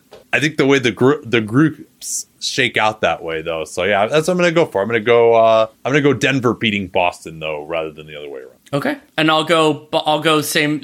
I'm going to go Celtics beating the Bucks in the in-season tournament, but Nuggets beating the Celtics in the final. Okay. So we both have Denver winning it. Yep. Yes. All right, this was fun. Let's. I can't wait for the in-season tournament to start. I can't wait for Tuesday. John and I will do a little more of our season outlook stuff as well. I'm really interested to get some of his thoughts. That'll probably be on Tuesday, and Danielle will catch up on the news and everything else we need to hit. We got these rookie extensions. Some more of them will probably happen tomorrow as well. We'll talk about those. So got a lot of great content here, and we'll be back soon. Till then. If you want to find out whether Nate and Danny were right, and of course follow along with all the biggest NBA news this season, subscribe to Dunked On Prime at dunkedon.supportingcast.fm. That's dunkedon.supportingcast.fm.